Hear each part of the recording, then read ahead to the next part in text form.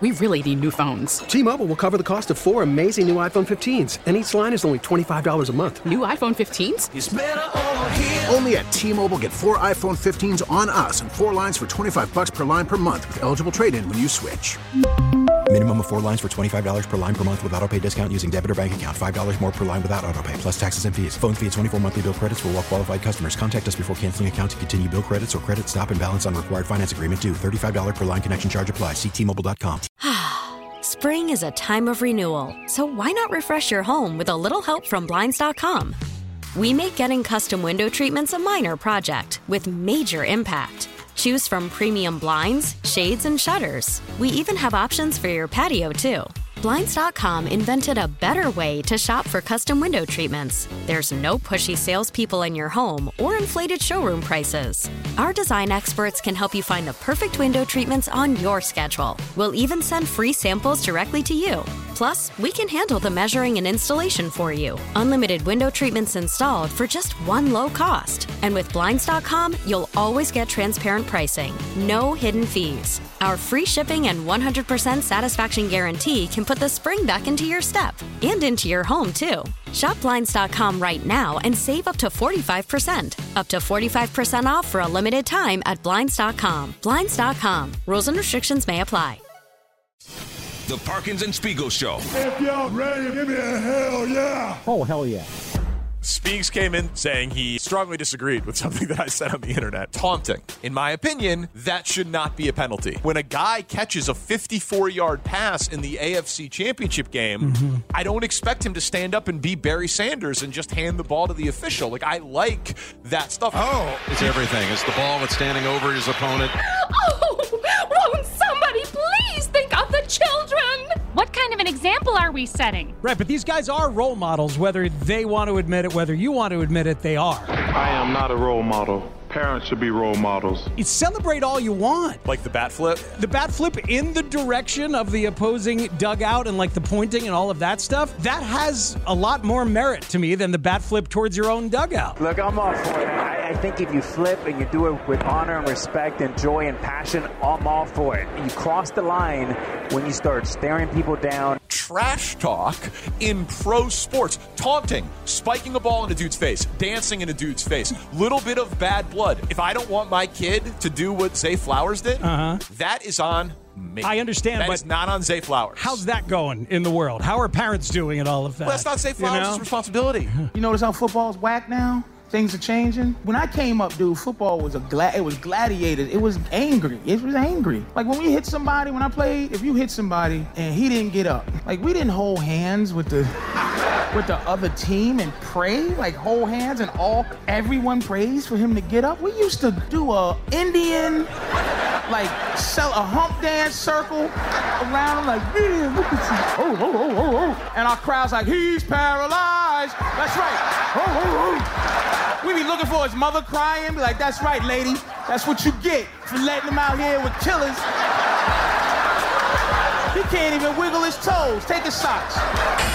1, 2, 3, and here we go, Jim. Here we go. Here we go, Jim. Here we go, Tony. The Parkins and Spiegel Show. Afternoons from 2 to 6 on 670 The Score in Odyssey Station. Oh, man. Anytime you can get Patrice O'Neal into your life, you know that's going to be a good day. Spirited conversation yesterday.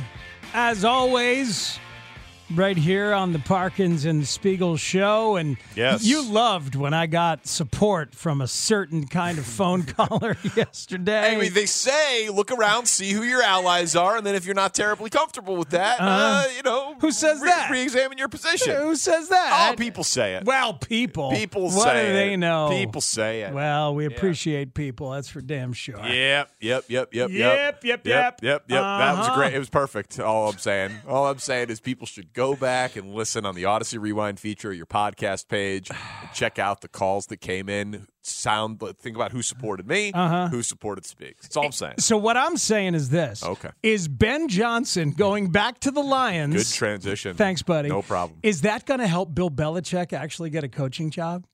Interesting thought. If you're the Commanders, you go to Aaron pivot? Glenn, or do you pivot now and go to the all-time great and save a little face and say this is what we always wanted to do? So I'm surprised at what happened with Ben Johnson because he passed up opportunities last year to go back to Detroit. And obviously a year younger, but it made a decent amount of sense. They had 2 first-round picks. They were in great cap position. He had the whole offensive line locked up. Like, there was a pretty high, like, if you were paying attention to how that season finished, right, that there was a pretty good likelihood that they were going to be good this year. It's why I picked them to go to the Super Bowl. It's why they were the favorites in Vegas before the year to win the North. It's a pretty safe bet that they were going to be a good offense this year. All right, so for a full season. Right, so there's the strategic level and also the human level of him last year saying, man, I want to be a part of this. I built this thing. Me and Goff got a thing. Let's see how far we can go. Right. Then this year, he does what they did for the last 6 games of last year for the full 17 of this year, and twice in the postseason, and once in the postseason in a loss. They didn't lose that game because of the Lions' offense. You know what I mean? Like they were great.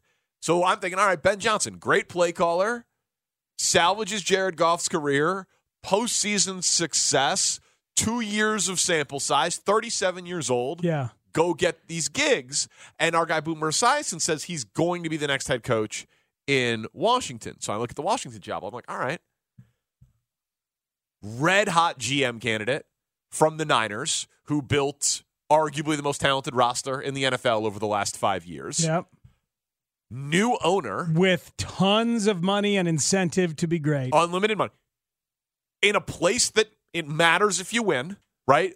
Just a sleeping giant of a franchise is how everybody describes it. Was one of the best fan bases in the NFL that was systematically had their fandom beaten out of them by Daniel Snyder, but now the new owner there, new day. And the second pick in a draft that is considered to be great with quarterbacks. Second pick, though. Yeah, second pick. Second pick. So who knows who they're getting? Zach Wilson, the second pick in the draft? Zach Wilson was the second pick in the draft. Okay. Yeah, I mean, Ryan Leaf was the second pick in the draft. Sure. Easy. Mitch Trubisky, second pick in the draft. Mitch Trubisky, second pick in the draft. Sure. I mean, so it's super easy to get it wrong, just like it is. But second quarterback in the draft can be Patrick Mahomes, can be Tua, can be very good players. Sure. Can be the second quarterback in a given draft. Well, let's go back to the human factor. Again, they just got knocked out. They're going to be really good again. Yeah. He really likes working with Jared Goff. They made magic again. Yep. They're that close to the Super Bowl. Clearly very empowered by Dan Campbell. Yeah. Lets him be the play caller. Goes for it on fourth down more than any team in the NFL, which allows him to have the whole playbook available to him on third down. Yeah. He's got a truly great number one wide receiver, and I'm on Ross St. Brown. Or at least great possession receiver if you don't want to call him a true number one. I mean, dude, they've got their offense and Jameson Williams just showed you. Came on late, former 12th pick in the draft with burning speed. Yeah. He's got 2 great running backs he can work with, a rookie tight end who might be one of the best in the league. Best offensive line in the NFL. Right. Yeah. So there's... It's a great situation. And Loyal enjoys himself with Campbell, good vibes, all of that stuff. And now I'll go back to the strategic part. If you're him... And you're probably going to be able to write your own ticket, this year or next probably. How about going to work with a veteran quarterback so you don't have to build one? You don't have to mold one and teach one. Has Ben Johnson ever molded one and taught one in the way that he'd be asked to do? They'd all of a sudden go be a whisperer. You work with Jared Goff, who knows what the hell he's doing, and you figure out, what he does well, and then you mold that. Maybe you wanted the Chargers job and go work with Justin Herbert. Well, right. And that's not available anymore. Well, but so that's the thing, though. Or he just wants a veteran quarterback and do it that way rather than mold some kid. So Schefter put out there that his ask financially was considered outrageous. He didn't use the word outrageous, but it was a lot. Considered high for someone without head coaching experience. If your theory is right, that he wanted the Chargers job, problem with the Chargers job is everyone wants the Chargers job. It got Jim Harbaugh to leave alma mater. Mm-hmm. You know what I mean? When those jobs come available, you are competing with a lot. You know what I mean? The ability to coach Alex Smith was available. They got Andy Reid. Russell Wilson got Sean Payton. You know what I mean? Like when quarterbacks that are veterans, close enough to their prime, who the league says they're good enough to win a Super Bowl with, you are competing with potentially Hall of Fame coaches with experience. And just in those examples, obviously it worked in Kansas City, and then now we'll see if it works in LA. And Herbert that's a unicorn situation. He's 5 years. How old's Justin Herbert? 26? Yeah, I mean, it's a crazy good situation. More passing yards than any player in the NFL at his age. So, I'm just saying, for a first-time head coaching gig, I actually thought in the NFC, in a big market, second pick in the draft, new owner, great fan base. I actually thought that was a pretty damn good job for Ben Johnson. You know, I always find it empowering and kind of exciting when people seem to choose happiness. I know you do. Well, and but this guy, and I'm like, why didn't you take the money? But the money was not offered, apparently, based on what he asked for. Right. Well, but we don't know. I mean, Washington was on the plane. They're on the plane on their way there. It wasn't over. He's got 2 more years on his deal to be the offensive coordinator. He's not going to get a raise. There was no holding a gun to their head to get a raise, according to Schefter. That's not the issue here. He's on a really good team with an incredible upswing, tons of momentum, and he gets to work with guys that he's obviously very comfortable with. I find it endearing because so often the inverse happens where hey, let me go make myself the head coach. And oh God, this kind of sucks. Yeah. It sucks for a while. And then maybe eventually it'll be great. But meanwhile, I'm 37. I'm spending 2 years making a lot of money, but my life sucks a lot more than it just did. Well, it's relevant for the Bears for a number of reasons. Sure. The best team in your division retained one of, if not the best play callers in the NFL. I guess you can't give him the best because Kyle Shanahan exists, but he is on the list of top play callers in the NFL, top offenses in the NFL. They stay very strong. Also, this is just a fun sub angle. We've got a good old fashioned source off, boys. 2 hours ago, Adam Schefter. Yeah. Ben Johnson was not the head coaching lock that people thought, and his asking price spooked some teams, per sources. 38 minutes ago from Adam Schefter. Lions offensive coordinator Ben Johnson has 2 years remaining on his contract with Detroit. His deal was not adjusted to stay, per league source, proving that money is not Johnson's biggest motivation. The Lions still could opt to adjust the contract down the line, but it's not the reason that Johnson returned to Detroit today. Johnson is loyal. Source off here. First source from someone in Washington who's this guy was asking for way too much. Second source, Ben Johnson's agent. He's loyal. They could adjust the contract, but money's not this guy's motivating factor. He loves it. It's 2 years left. But, hey, if they want to adjust the contract and give him more money to stay, we're open to it. But if you do... We got a source. We got a source off, ladies and gentlemen. If you're a team that was interested in Ben Johnson and you now pivot to Aaron Glenn, aren't you kind of heartbroken from the hotter sister and you're going over to the one you know a little bit less and the less hot sister? You were on the plane to interview both, and the offensive guy who's younger with the side of the ball that had more success in Detroit took his name out of the running. Okay, but that's football. That's football. I'm talking about hot sister. Yeah, it's the ugly sister. Well, I think everybody would rather less hot. We're not saying ugly. So here's the question: does the less hot sister ever say, "You know what? I know you really wanted my other sister"? No, do they, or do they just go and take the job and enjoy themselves? Depends on how good looking the other person is, I guess. Well, the one that's courting the less hot sister. All right. I miss Les Hot Sister. If it's Carolina, if it's Carolina, I don't want anything to do with that. Right, if it's Atlanta, I'm a little bit more in on Atlanta than Carolina. Washington, man. Yeah. Cost of living there is way too high. It is expensive. I don't know how people do it. Still attractive. Be the head coach of the football team. You can make $15 million a year. Okay. If they go back to Redskins. That's what you're going to draw the line. That's good. You got to go back. That's good. I don't think this is a terrible thing for the Bears. Terrible? Yeah. No, and potentially great. I think we have. There's multiple reasons, multiple Bears related reasons here to discuss. All right. Well, we will get into this. Ben Johnson back to Detroit in what is all of a sudden an absolutely loaded NFC North, and I don't mean all of a sudden just because of this decision. Over the course of this year, this division became loaded. It's Parkinson Spiegel on the screen. T-Mobile has invested billions to light up America's largest 5G network, from big cities to small towns, including right here in yours. And great coverage is just the beginning. Right now, families and small businesses can save up to 20% versus AT&T and Verizon when they switch. Visit your local T-Mobile store today.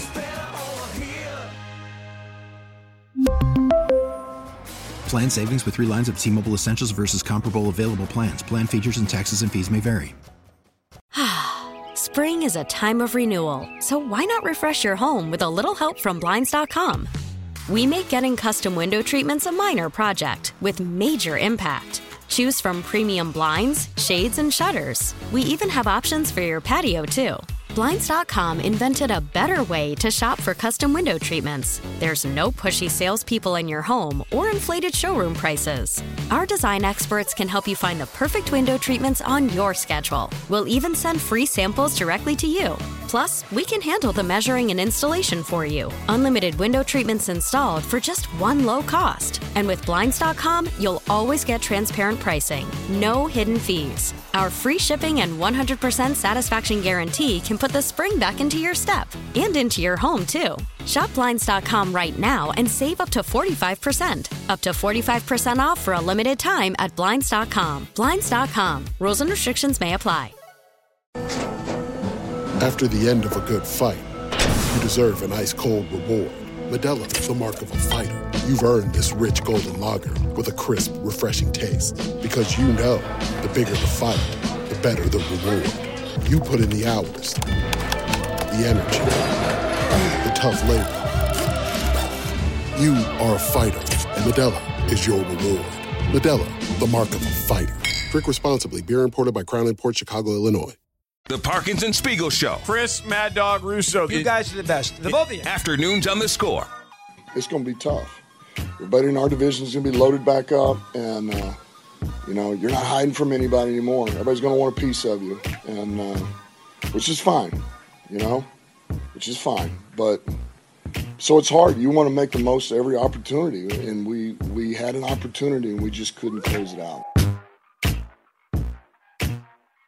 So that's Dan Campbell, who everybody loves, players, fans, and fellow coaches. Ben Johnson told the Seahawks and the Commanders, thanks but no thanks, I'm going back to Detroit. And they're floating from his side. He's loyal. He wants to win a Super Bowl. He wants to see this thing through. Sure. Other people are floating that he just wants a whole boatload of money. Some texters are saying, well, maybe he doesn't want to be a head coach. No, he wants to be a head coach. He's 37 years old, and he took 5 interviews this cycle. He interviewed 5 teams. He definitely wants to be a head coach. Sure, but he gets to pick and choose his spot, and he's allowed to consider his current spot with happiness and all of that. Of course. But I'm just saying, I don't think that, maybe he is – I'm not – spinning sounds more cynical than I mean it.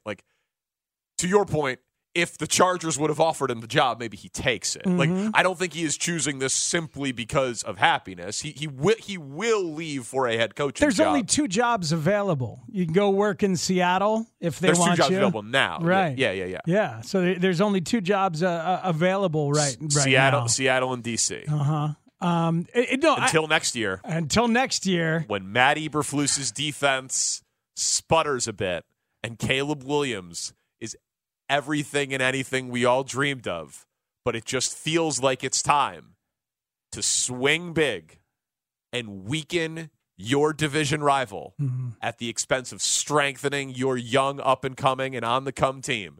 And the Bears hire Ben Johnson away from the Detroit Lions to be their next head coach. If Caleb Williams looks any good, Danny, then Shane Waldron might be credited with doing a pretty good job, decent job. Yeah, sure, absolutely. So you're going to bring in an offensive head coach ahead of your offensive coordinator who's got it all figured out? I mean, I don't know if he'd have it all figured out. I don't know. I'm just saying it's possible. I hear you. It's possible. But here's the thing, and we'll talk about Shane Waldron a little bit later on. I got a lot of thoughts that have been percolating. I haven't been around to talk about it. But Matt Eberflus was really, really good against Ben Johnson this past year. Yes. Really good. In one game, they gave up 31 points. But 3 possessions in that game, they took their foot off the gas and sat back on Jared Goff and allowed them to roll down the field basically against a prevent in a hurry-up offense. I mean, yeah, but one was at the end of the first half. Yeah, I know. The same mindset took over. We dissected the hell out of that thing the next day and the first 3 days of that week. Why the hell did they change up what they had done? Hopefully Eberflus will learn from that because the defense was dominating the great Ben Johnson in Detroit in that day, other than that possession at the end of the half and then the 2 quickies at the end of the game. And the offense didn't do enough to put that thing away. Right. And then here in Chicago, it held them to what, 13 points? I remember that game well because Ben Johnson looked good and was doing some interesting things in the first half. And then Eberflus and the Bears defense stood up and stood strong. Eberflus is a good game planner, man. He's a good game planner. And so I'm looking forward to those games next year. Bears got a real shot, and schematically, is Eberflus has he been dominated by Ben Johnson? No, he has not. No, he is not. So before we get to the end of next year, when you already want to fire Eberflus and replace him with Ben Johnson, let's get to the 2 games where the Bears have a chance to stick it up the giggy twice. You've got Eberflus as the coach for the next maybe next year for sure. Next few years. I agree with you on next year. Thanks, buddy. I agree with you on next year. Yeah, no, but I mean, listen, you're in terms of the possibility. You're what are you? A flus head? I'm not a flus head. A flusinatic. Meaning what? Yeah, that's a good question. That's what I'm asking. How do you label yourself? How do you identify? I'm an influsiast. You're an influsiast. I'm an influsiast. Doesn't matter. Yeah. Does not matter. I could care less. Well, thanks, man. You're a big fan. I'm enthusiastic about him. You're enthusiastic. I have more enthusiasm than most here at the radio station. That's for sure. Seemingly than all.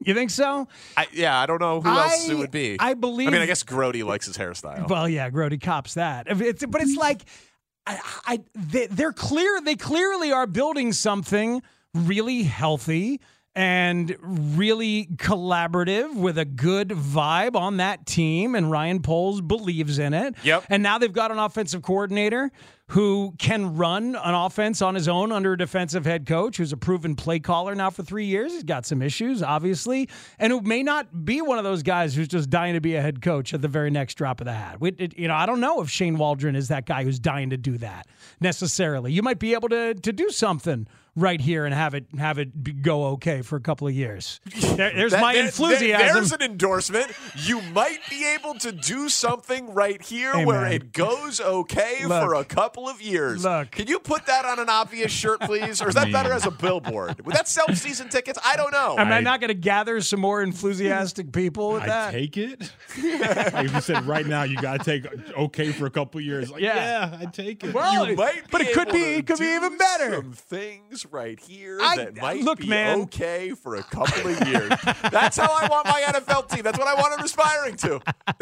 What a case. What a case that he just made. Hey, man, look, Raheem Morris has built something very, very nice down there in Houston, and a rookie quarterback and a first-year offensive coordinator. DeMeco Ryans, excuse me. Yeah. So DeMeco Ryans and it built something very nice, and a rookie quarterback and a first-year OC made some magic. There's an example right there in front of you why things might be okay for a couple of years. We have a few years of a head start on Eberflus before he gets the great quarterback, rookie, and how are things going? How's the defense going? They were balling out. Against bad teams. I'm just saying, they might be good. All right. Shot on the south side. Excellent caller. Wants to weigh in. Shad, Ben Johnson, 2025. You with me? Man, look, first of all, I want you to clean a little of that KC barbecue sauce off the table up there, because obviously you looked at that game plan. You can't tell me he Matt Nagy'd that game. You can blame Dan Campbell, but his approach in that second half was to play like to lose. A lot of decisions put on the onus of the head coach. What if Reynolds catches the ball? You told me he was the best offensive mind available this offseason. That game didn't reflect it. Secondly, he scored 31 points on the road.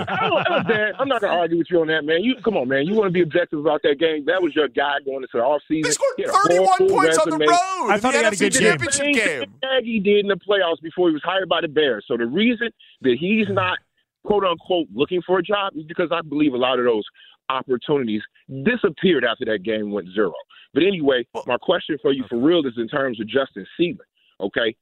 looking at this Super Bowl, if you put Justin on either one of these teams in the last four teams that remain, the Lions, the 49ers, the Chiefs, or the Ravens, which team do you believe would show or reflect him having the highest ceiling on those teams? And the reason I'm asking is because that profile is sitting right there on the Halas Hall with one off season. And if you pick the right team, you'll know exactly what I mean about that game. What's up, Speaks? Thanks for the call, Shad. So do you think he's saying San Francisco? Is that the point? That if you build around him, I think so. Okay. That Fields could be Purdy. That's a really flawed comparison. The things that Brock Purdy is good at are not the things that Justin Fields is good at. I mean, Purdy showed you a little off-schedule stuff, which was gravy, but Purdy's the guy who throws it on time, quickly, very often to guys and gives them lots of room to get yards after the catch. That is not Justin's pocket quarterback game at all. I would love to root for a team that is disappointed in its offensive coordinator when they score 31 in an NFC championship game. Hey, there's optimism for both baseball teams, though, in town. Yeah, including the White Sox. In fact, we're going to start with them before we get to the Cubs. Parkinson and Spiegel on The Score. What a fantastic turn of events if you love the Chicago White Sox. And I'm falling in love by the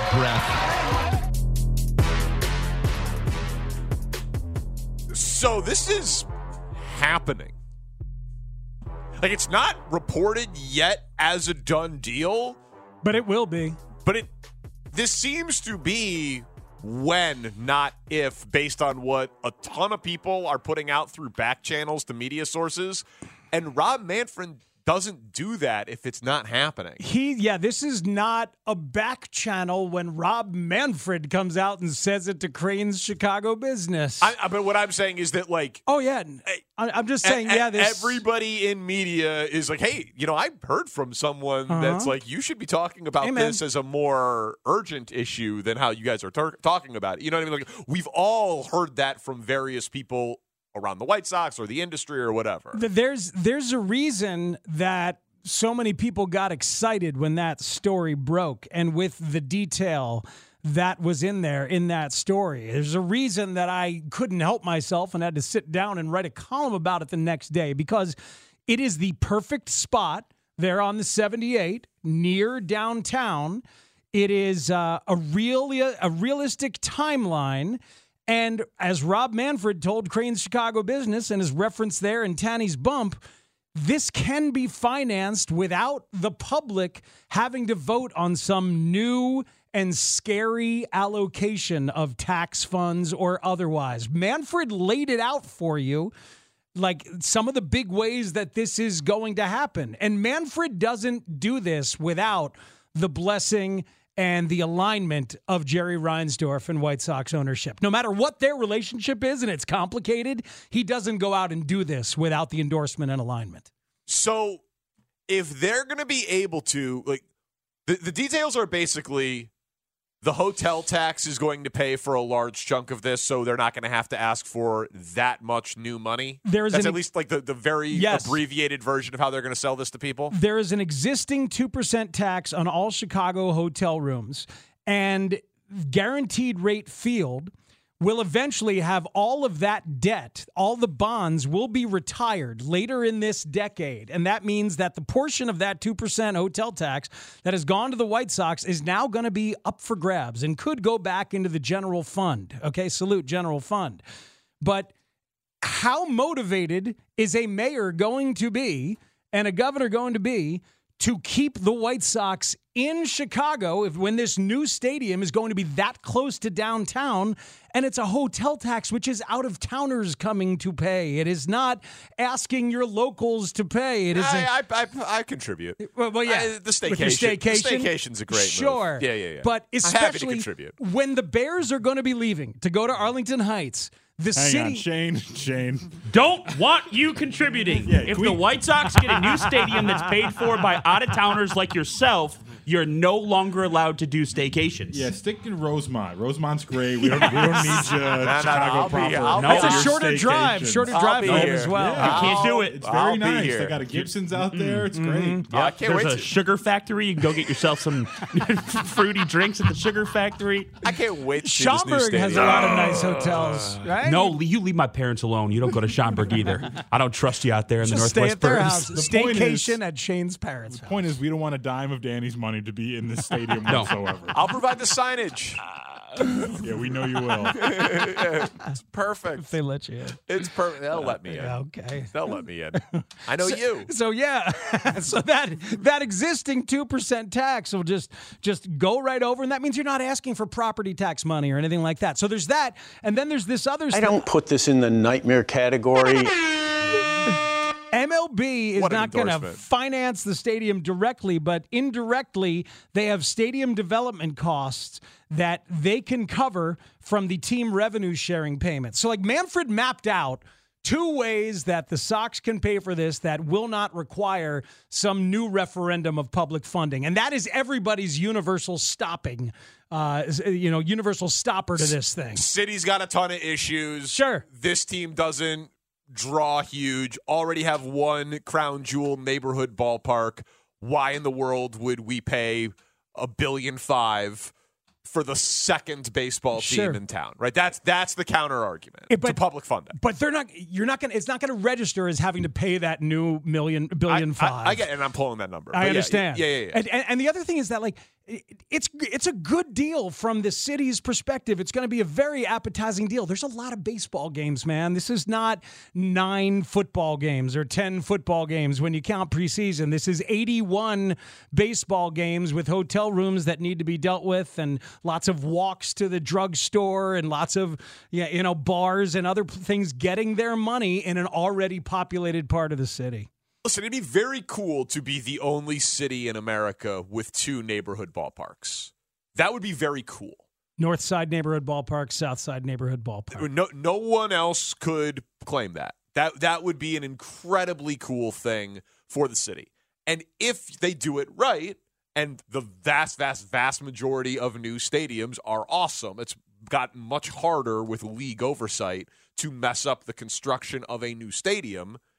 It's 81 baseball games plus. You could get concerts there. You know what I mean? It is another venue to revitalize the neighborhood.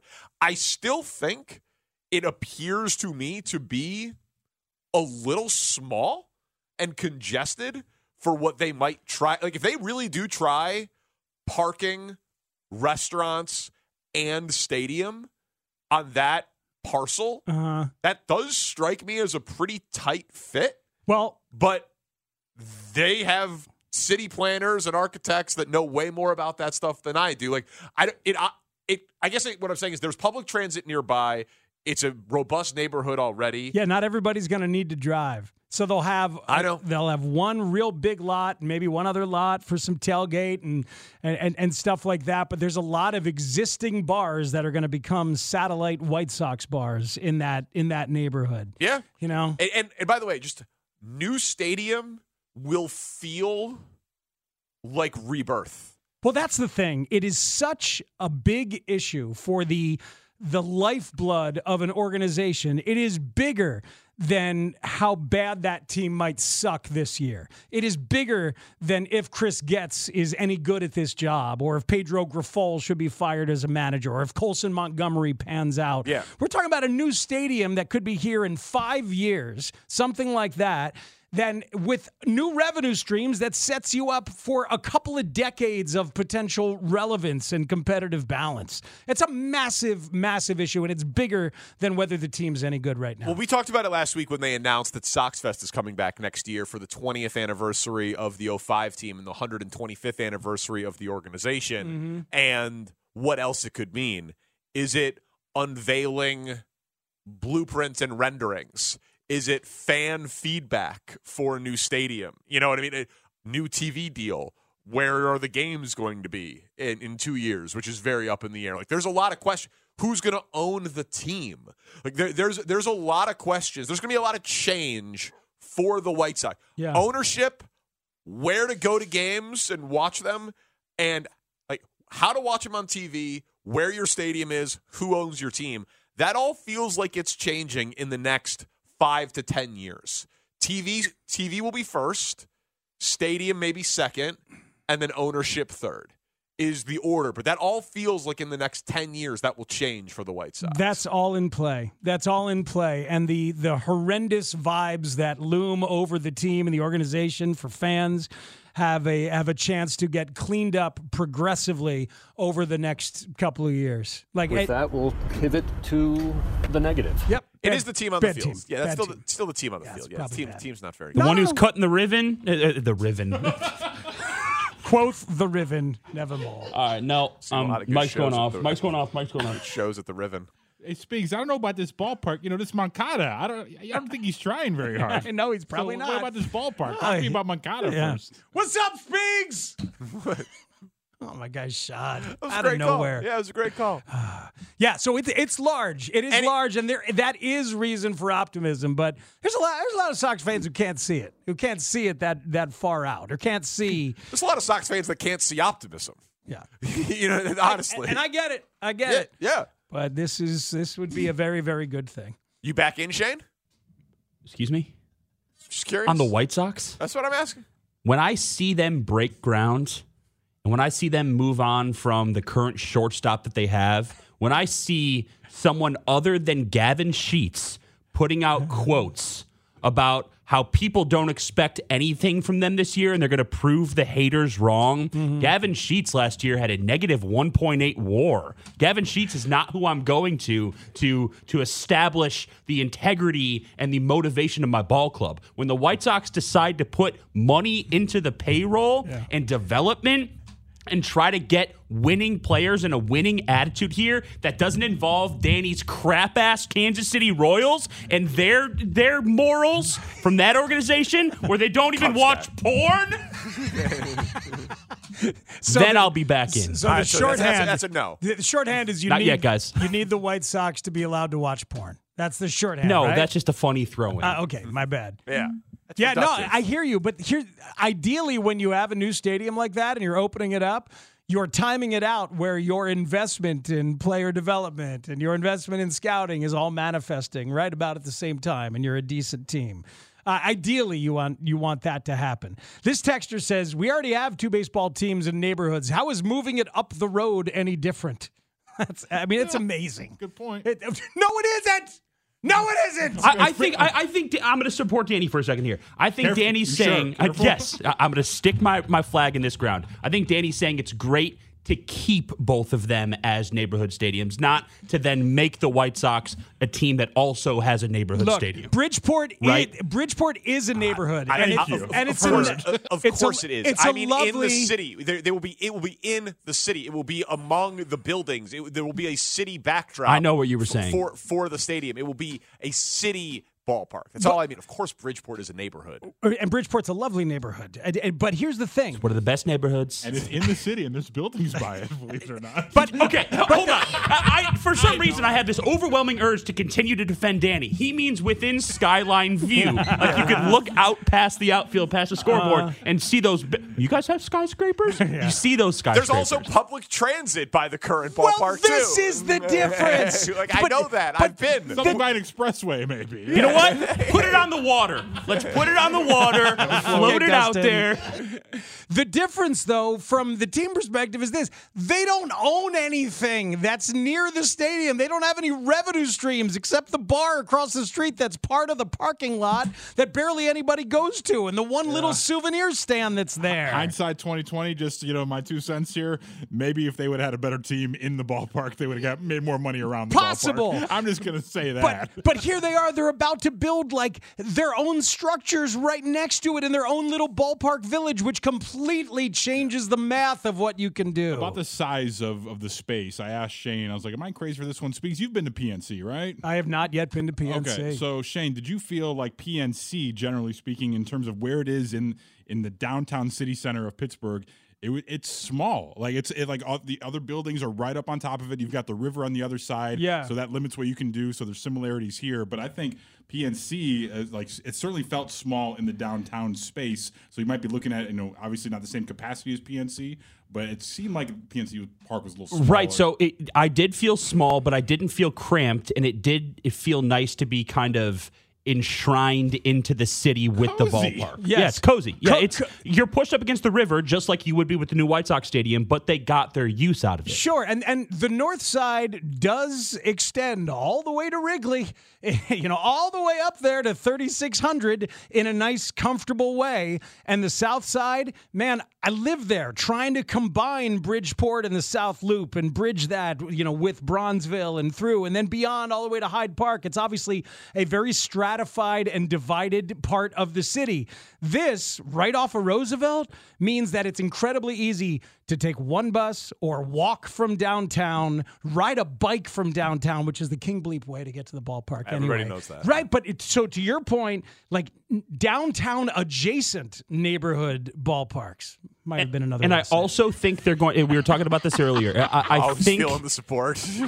they're going to be able to do something the Piranhas. Bears have not been able to do in terms of their public transit. This is close enough to the Roosevelt Red Line where you can build a tunnel underground from the underground CTA station to get to that ballpark in that area. Man, and then you're getting rid of completely the frustrations that Bears fans have trying to get to Museum Campus and back. So if I'm at Flo and Santos at Wabash and 13th, and I'm trying to get to the park, are you telling me there's going to be some kind of tunnel I could go under? Well, you might not be able to do it from Flo and Santos. But I could walk over to the Red Line and just use the tunnel right there to get to the ballpark. Or they could put staircases on Michigan Avenue going downstairs like they do from Millennium Station up here closer to like City Center. I got to say, it's all possible. Shane's White Sox tunnels feel a little bit like Dustin's floating Bears stadium. Not at all. That's ridiculous. That's a slap in the face, dude. What about a bullet train that'll get you from Flo and Santos to the ballpark in 2 seconds? and to the airport. Come on. Now we're talking.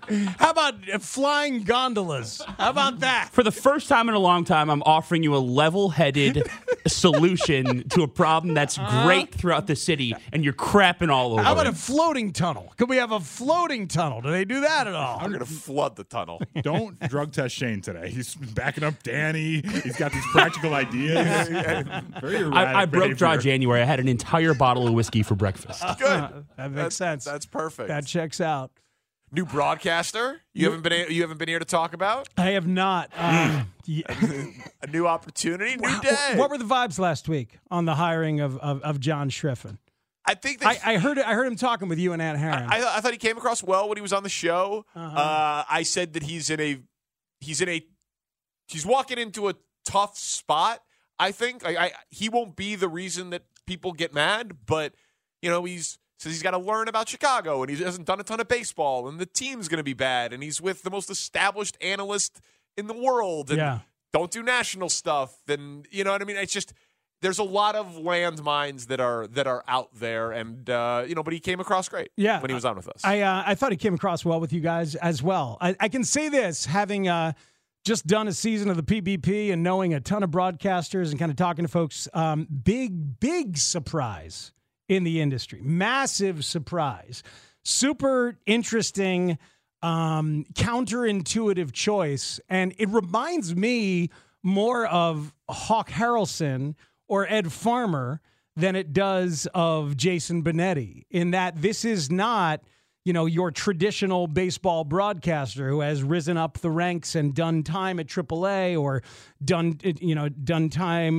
games for another team. I mean, the other finalists, Will Fleming has done 800 games with the Red Sox? And then multiple, a lot, yeah. And then multiple years in AAA. John Schriffen, I think, has done 30 MLB games, maybe 20 MLB games, filling in on Sunday Night Baseball. Did some KBO, right? Did some KBO. Did some college baseball, but this is a very non-traditional kind of hire. Got reviews from some folks in the industry, some bad ones, some good ones. I've never heard him do a game. I have never heard him do a baseball game.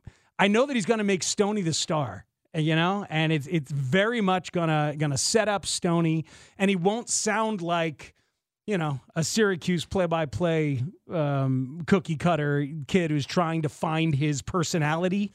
You know? Okay. Yeah. Well, I mean, or just even if it's not Syracuse, if that hits too close to home. I just think, that's just ridiculous, but that's okay.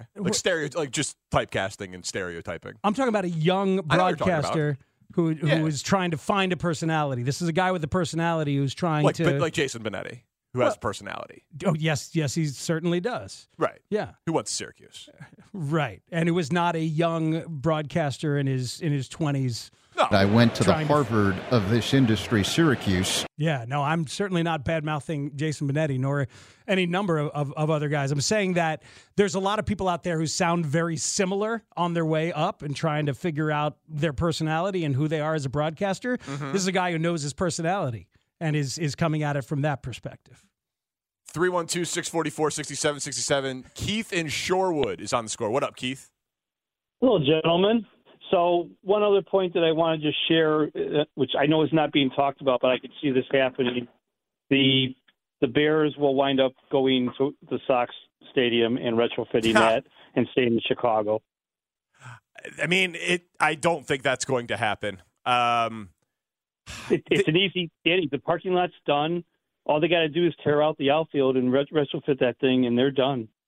But why would they want to do that? They could stay in the city and.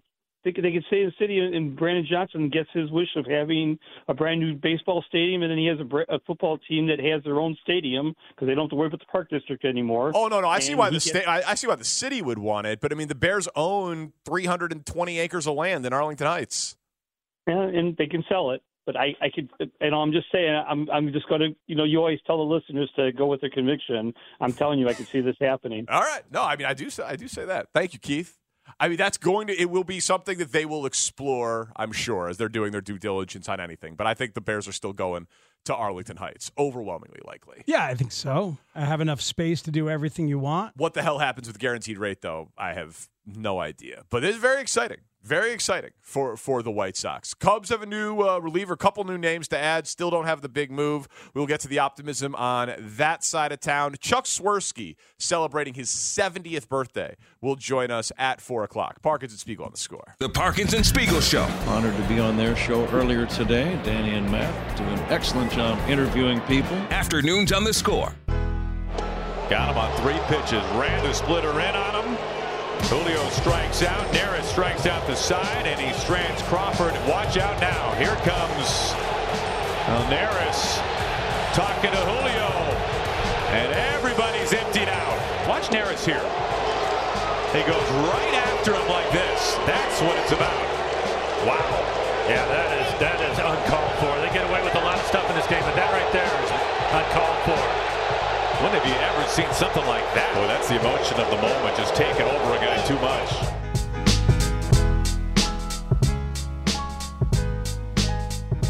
Chuck Swirsky will join us in 30 minutes. The Cubs have some new names, but to judge it by the internet, there will be no satisfaction until they have every new name on this team. Hector Neris, we didn't talk about it yesterday. Mm-hmm. He is 34 years old, but coming off a hell of a season and only has 1 year on this contract. And I think I subscribe to the idea of there's no such thing as a bad 1-year contract for a team that has the financial resources of the Cubs.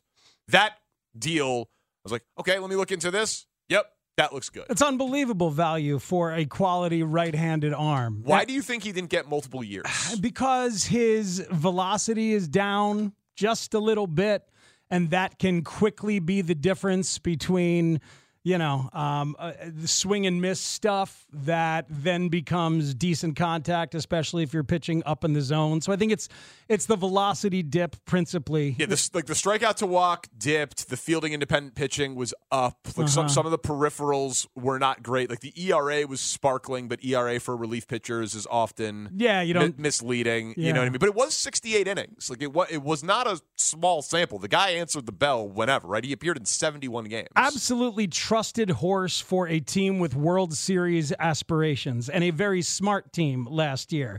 Now, he might need some tweaks, but the Cubs like their pitching infrastructure to make some tweaks to the guy. But the fact that he can be healthy and go out there and give you lots and lots of opportunities. Right now at the back end, if Adbert is your closer and Julian Merriweather was really, really good in the last, 4 months of last year, and now Neris, I think those are your three righties at the back end of the bullpen, and that is a very healthy and solid way to start a major league season. Well, and you have the manager now that does different things, right? Hader was a multi-inning guy a ton. I'm not saying that's what this guy will be, but unconventional at times. He was open to the idea of opener. He's the bullpen maximizer and the mixing and match guy. So I don't think he'll do, 7, 8, 9 in those old school traditional roles. He just needs as many valuable arms as he can get. Yeah. So absolutely. So who knows what the roles will be. Alzolay does feel like he goes into camp as the closer, though. I think so. At least at the beginning, he clearly loves it. He thrives with it. The team likes it. So if you're Counsell, you probably start with that as your default. But you'll see how it goes. Yeah, Neris career high in saves back in 2019 with 28. So he's done it really twice, right? To 26 in 2017 and 28 in 2019. I think Merriweather has the best stuff of the three of them when healthy. I think Merriweather has the best swing and miss stuff, and that might be what Counsell falls in love with. But moxie and confidence matters for a closer. But either way, that's a great signing, and they need to make a couple more. And Texter makes a good point, and I should have had it up at the top. There's an innings threshold that if he hits, it can vest player option to a 2-year deal. I think it's 60 innings. Yeah. So and if he does that, which he's done the last couple of years, if he's good enough that you feel good about putting him in that many innings, you're in good shape. And they just signed a lefty reliever today. A guy who used to be a Royal and an Athletic, had Tommy John surgery. Richard Lovelady is here to get some work in the bullpen, Danny. See, it's not only the White Sox that sign former Royals. Nope. I'm just saying. And Lovelady. The new left-hander, Richard Lovelady. See, that is remarkable that you went and found a highlight of Richard Lovelady. Lovelady peers in. It's a tough one. It's a tough one, right? Because a lot of people love ladies, Sure. People of all sorts of stripes love ladies. But it implies that he himself is a love lady, although I guess he is a love lady. I think by definition he is a love lady. I'm glad he's comfortable with it, and I know the Cubs are a progressive organization, and everybody's comfortable, and they will welcome and support a love lady to the organization. What? I've never known a love lady. Is it a German name? Have you ever known a love lady in your life? This was new to me. I've known today. the love of 2 ladies. Oh, I'm proud of it. No, That's surprisingly personal. I'm sorry. Yeah. At the same time? Yeah, well, no, I tried. Haven't we all? Yeah. With the 2 that you're talking about? No. Thank the Lord. No. But yeah. No, this is my first love lady. This is your first love lady. This is my first love lady. You guys, anybody? Anybody ever know a love lady? Meet a love lady? No, my mental health is not strong enough to commit to love. That is personal too. I appreciate you sharing. Hey, we let people in on this show, right? Yeah, That's why they keep coming back. That's true. More of a lady kind of guy, right? Yeah, for a few weeks, and then they're just a lady to me after that. That's good. Greg Lovelady was a catcher for the University of Miami team that won the College World Series in 2001. I'd never heard of Greg Lovelady, but I had to look it up today and figure out what other Loveladies were out there. There is a Lovelady, Texas.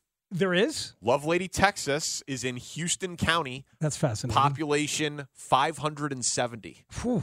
Actually, it's 587, so it's growing. Okay. 587 people live in Lovelady, Texas. Are they all named Lovelady? Everybody who lives there? I don't know. This Lovelady is from, I believe he's from Tennessee. Well, or I get confused because in 1840, there were 12 Lovelady families living in Tennessee. The most number of Lovelady families were found in the USA in 1880. I can share that with you. That was about 40% of all recorded Loveladies in the United States. I think I can one-up you here. Please do. Charles Harrelson is from Lovelady, Texas. The father of Woody Harrelson, famed murderer. Oh, my God. Let's clear that up. Woody Harrelson, not the famed murderer, Danny Charles and semantics. Harrelson. Clear that up for any Woody fans out there. No. His dad. I caught zero logic in all that. And that last bit, pure gibberish. Yeah, but Danny, we've talked about sentence structure before. We have. Like, I had your back earlier, but I need to correct you on this one. Okay, but Charles Harrelson. You don't then say Charles Harrelson, father of Woody Harrelson, famed murderer. Oh, what about if he died celebrating his birthday? Famed murderer Charles Harrelson, father of Woody Harrelson. But he killed a guy. Charles. As did Brick. So the famed murderer has to come before Woody Harrelson, not after. But he killed multiple people. Charles did, yes. So Woody did not. Make sure we put the famed murderer before Charles, not after Woody. But he might have killed and Kennedy. Then set on fire while celebrating his birthday. That's not how I would Stop coming back and just saying, but he might have killed. We know his dad did. I'm telling you where famed murderer has to go in the structure of the sentence. I know, but he killed multiple people. Yeah. And he's from Lovelady, Texas. I didn't realize he's from Lovelady. I'm just sharing information That's that I found on fascinating. Wikipedia. Ancestry.com says that Lovelady is an obvious nickname for a philanderer, but perhaps it denoted a man who loved a woman above his social status, given the connotation of high status carried by one of the root words. So Loveladies, historically, love ladies above their social status. That had to be true for Woody Harrelson's father. It had to have been. I mean, the guy murdered. His status was very low, I think. So, I mean, are you saying that with a Neris and a Lovelady, Yeah. all of the Cubs' problems are solved? Lovelady's going to get some run. Lovelady peers in. Yeah, he's going to peer in. He's going to get some work. William Lovelady was a guitarist who collaborated with Art Garfunkel in the 80s. Josh Lovelady was a guard for the Lions in 2001. And that's it. I'm all out of Lovelady. Okay. All out of it. This is what happens when they don't sign Cody Bellinger yet.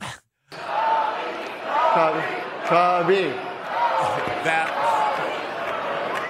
This is why Cubs convention can never end. It always gives us something. You say, oh, you saying Cubby? I was saying Boo Earns. No. They're saying Cody. They're definitely booing the Marquee Network and saying Cody. All right, Speaks, when do we get the parody song I'm All Out of Love Lady by Air Supply? Gave it to you right there. I'm all out of love lady. When he debuts. Although we'll just be starting to have Love Lady at that point, so it doesn't really make sense narratively. Unless he's bad early. Mm-hmm. When he gets cut, then is when we get it. That's exactly right. I think they're going to sign Bellinger, by the way. I think so, too. Do you? You do, I right? mean, I think they're going to sign. Let's talk about the other side. People are. I said this with Gabe. I'm wondering if you follow the same logic. Like, they're not listening to the president of the team. I would suggest doing so. And we'll talk to Chuck Swirsky in 20 minutes. Parkins and Speak on the screen. We get it. Attention spans just aren't what they used to be. Heads in social media and eyes on Netflix. But what do people do with their ears? Well, for one, they're listening to audio. Americans spend 4.4 hours with audio every day. Oh, and you want the proof? Well, you just sat through this ad that's now approaching 30 seconds. What could you say to a potential customer in 30 seconds? Let Odyssey put together a media plan tailor-made for your unique marketing needs. Advertise with Odyssey. Visit ads.odyssey.com. The Parkins and Spiegel Show. I know it's official that I'm a Cub now and I'm talking to Danny Parkins. You know what I mean? Afternoons on the Score. You know, I think Chicago got the comforts of a full belly. We're going to talk about aging and birthdays and acknowledging reality and more with Chuck Swirsky coming up in 15 minutes, who turns 70 today. But I get the sense from Cubs fans that I talk to in real life and via the text line or Twitch, and I'm interacting with a lot of Twitches today and the Twitch chat. I'm going to try to do more of that and answer questions and all that during. You saw that tweet, huh? I did see that tweet. You saw the tweet. It bothered me. What was the tweet? It bothered me. Tweet from a Twitcher? These Twitchers, for some reason, obsessed with getting Danny to respond to them in the Twitch chat. So I haven't been in the had the Twitch chat up. We got a lot of things up. Social media is big nowadays. And so I was like, you know what? They're right. These are the mob. These are the most hardcore. Those. So I'm going to log into Twitch and I'm interacting now during commercial breaks. There you go. We'll try to answer some questions. It's hard, man. We got a lot of plates spinning. I did it. I've done it a few times. Log on and get involved. Yeah, so I'm going to try to have the bandwidth to continue to do that at least until they annoy me and I leave again. And Speaks, people forget you sometimes actually spin plates while sitting over there. I do. Yeah, I do. Talented guy. That's why Tanny plays saber dance every once in a while. That's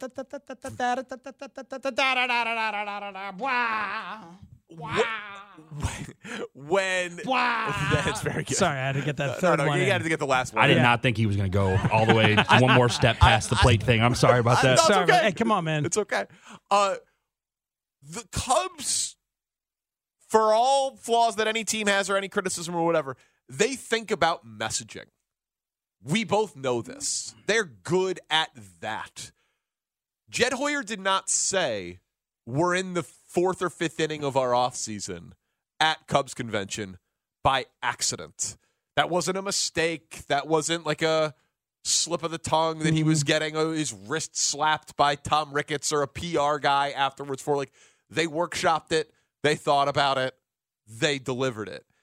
And so when people are like, oh, where is the big signing? Where are the home runs? He told you it's coming. Well, options are dwindling, and they're still out there. There's still some possibilities, and obviously a trade could be made, and that would do, it could obviously spin the wheel and change the mix. But right. I guess if we're assuming Bellinger, right, you need more than that.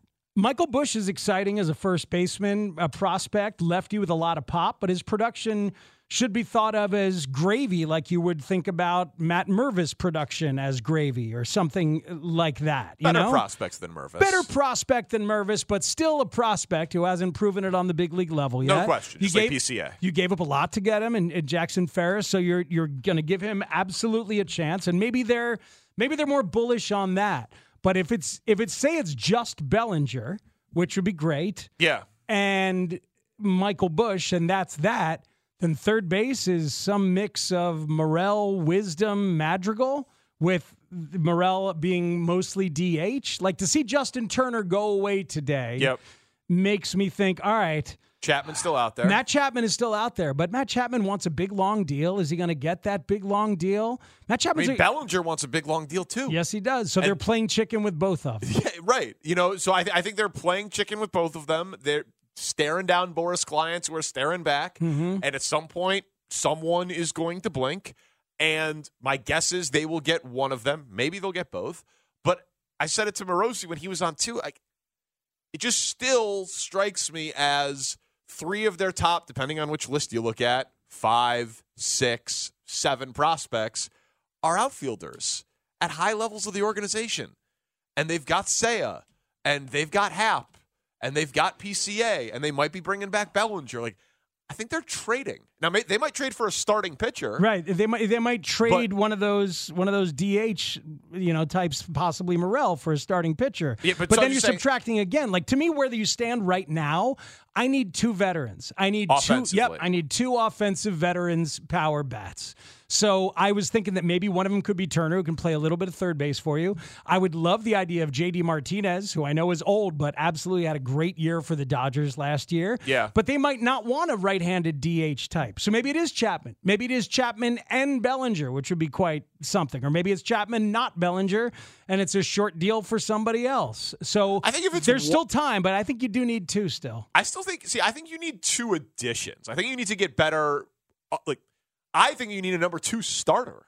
I think you need someone of that pedigree behind Justin Steele. And I went into last year saying they didn't have enough power. So I certainly still feel like this year's team doesn't have enough power. And it certainly doesn't have enough power if Bellinger isn't back. But I think if you add a stud middle-of-the-order bat offensively and a top of the rotation guy, and you have payroll flexibility to add at the trade deadline when you see how Busch plays the first couple months of the season, if Morel settles into a position. I don't think you have to have the fully formed team on day one. And if they make 2 additions before opening day, they'll still be the favorite in the Central heading into the season. I totally understand where you're coming from. Maybe that's letting them off the hook. I don't think it is. It's just counting on Bush being pretty good. Yep. It's counting on Seiya to be what he was the last 6 weeks of the season, which they clearly or 8 are. weeks, which they clearly are. Yeah, they clearly are counting on and that. if he is, that'll make a big difference. Yeah, they'll make a big difference. And Carter Hawkins, to us,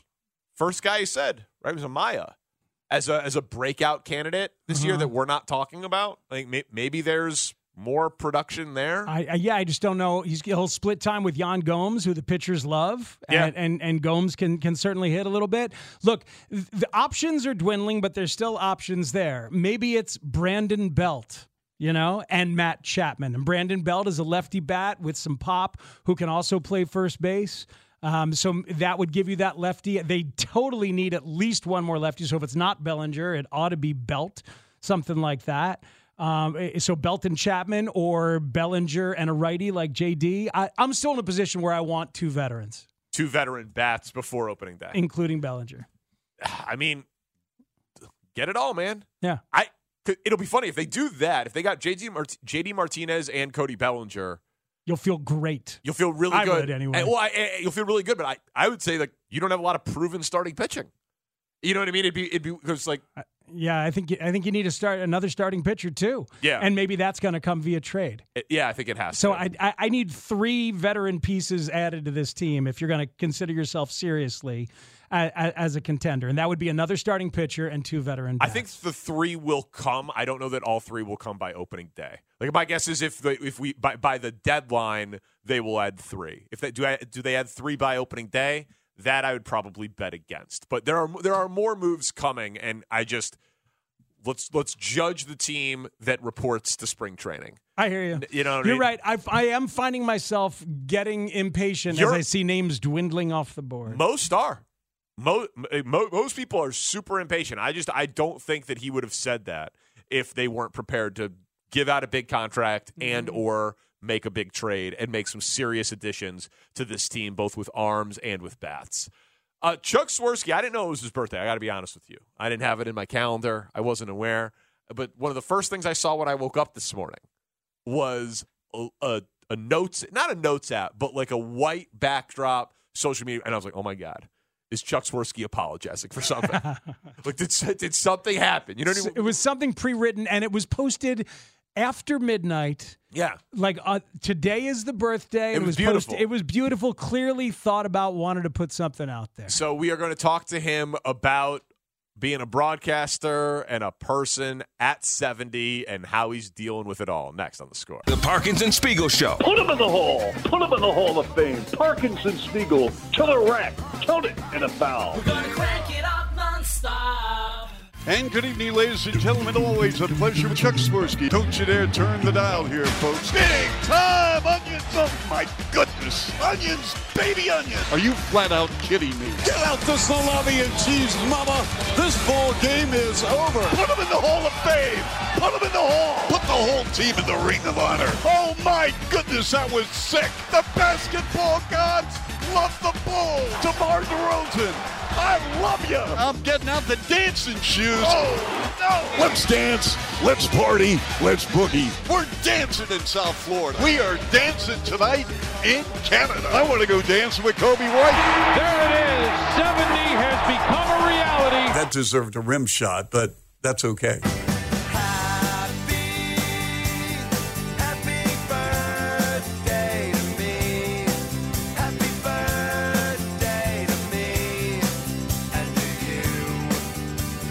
Big 7-0. Happy 70th birthday to the radio voice of the Bulls, our friend and yours, a broadcasting in Chicago institution. You could hear him right here on The Score tonight as the Bulls take on the Raptors.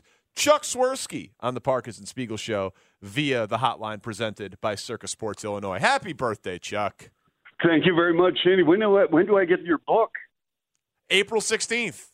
April 16th. All right. Yeah. I'm looking forward to it. As long as you pre-order. Yes, sir. Yeah, absolutely. The book should be right up your alley. For anybody who doesn't know, Pipeline to the Pros, Division III basketball players and how they have helped to mold the NBA. Yeah, I love it. Thank you. Yeah, players and coaches who made its way to the NBA. But this is about you, sir.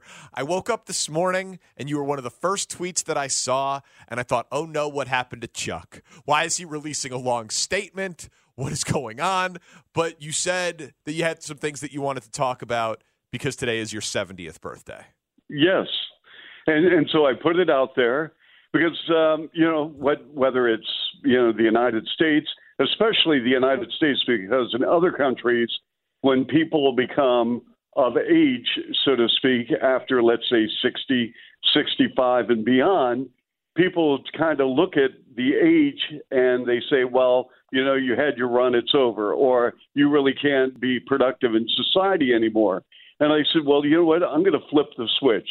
And I'm going to say there are a lot of people from my generation called the baby boomer generation, where the population of the country was increased because at that time of where we were in our society, post-World War II and beyond that. And so I said, you know what? Here I am. And I'm still a very productive human being. And I like to work. And as long as I'm blessed with health and clarity, as I mentioned in my post, that, as long as the Bulls want me, that I want to keep doing this because I love and have passion and energy. And I'm not ready to be put out to pasture. Chuck, your energy and your voice and your passion and your skill set and your quickness, you don't sound or look a day over 68. You know what I mean? No, no, really, never. Didn't know how old you were, and you're sprightly and incredibly energetic, and it's awesome. You're right about the way that we treat people of a certain age, because around the world they seem to be valued a little more. Like, let's go ahead and take care of the elderly, shall we? They have a lot, and I'm not calling the elderly, but you know what I mean? Let's take care of the people, the eldest among us, because they have much to teach us, and they make us wiser. Have you noticed that in your travels? Well, absolutely. And you know what? A very dear friend, rest his soul, Dick Enberg, was a good friend, and he was calling Padres games. And I believe he was 80, maybe a little beyond 80, while he was still calling San Diego games. And he was cutting back on his schedule.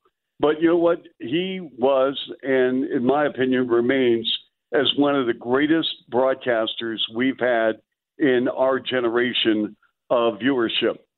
And he told me, as long as you wake up in the morning and you want to do this, and as long as you're not making mistakes, and as long as you still feel that you're making the contribution, do this as long as you can.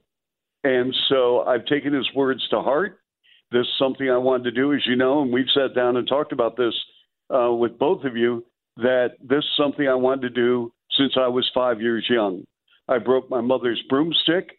I hung it up from a light bulb, used it as a microphone, and would play and do play-by-play with baseball cards. And so there you go. Well, it's funny that you mentioned the book off the top, which was, again, very generous. People are saying that I should just give you one for your birthday. Now, that would be generous. I can give you a book. No, I'm not going to do that. You know what? I've never asked for a handout, and I never will. And to this day, when I get tickets, I pay for my tickets. That's a true story. Well, and I bought Danny's book yesterday. I did it right in front of him to show off a little bit. That was very nice of you, and I would love to be able to say the same thing about tickets, but I can't. But I was thinking about, so you brought up Dick Enberg. I talked to Hubie Brown for the book, and we spoke for nearly 3 hours, and I didn't want to get off the phone. It felt like talking to basketball royalty. He just turned 90, and he is still great. He is sharp. He's he's a super ager, which is people like that are being studied now. It is truly a remarkable thing. And his attention to detail and his recall in the stories when I was talking to him for the book, I was like, this is unbelievable. So who's to say that Chuck Swirsky can't do this for another 20 years? Well, you know what? Here's the story with Hubie, and I've followed Hubie when he was an assistant coach with the Milwaukee Bucks, even before that in college, and then of course in the ABA, where he was a fantastic coach with Kentucky. But one thing about Hubie, when I listen to him, I still learn something new to the game of basketball, and he will break down a play as well as anyone. And you're absolutely right, Danny. He's a relic. He is a basketball icon. Chuck, do you have any secrets to being healthy, sprightly, energetic, able to dance after wins? To period. Right, seriously, to be able to hang with the people that you do. Do you have any secrets that you can share, sir? Wow. Well, you know what, Speaks? I'll say this.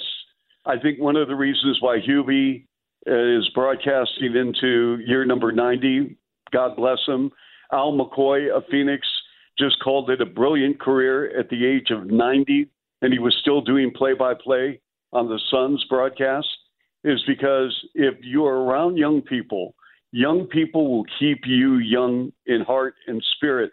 As far as basketball is concerned, I still follow the college game. I still look forward to the draft. I still look forward to players coming into the league. And when you're around these players, and I go to shoot-arounds, I, hang out with the players on the floor, not necessarily off the court, obviously, but, from an on-the-court standpoint where I'm able to pick up stories to incorporate them in our broadcast on the score. And so that's one thing. And the other thing is, and now I'm probably going to sound like I'm 70, but I think getting enough sleep is really, really important. I think our bodies need sleep. Hey, man, it's a big deal in the NBA. Right? It's long been a big deal where players make sure to get their naps in between shoot-around and game time. Chuck Swirsky, who do you consider to be on your tree as a broadcaster? You wrote in your post about how you have enjoyed mentoring and teaching, and you've worked a lot of radio stations, been a talk show host. Who are some of the people on your tree?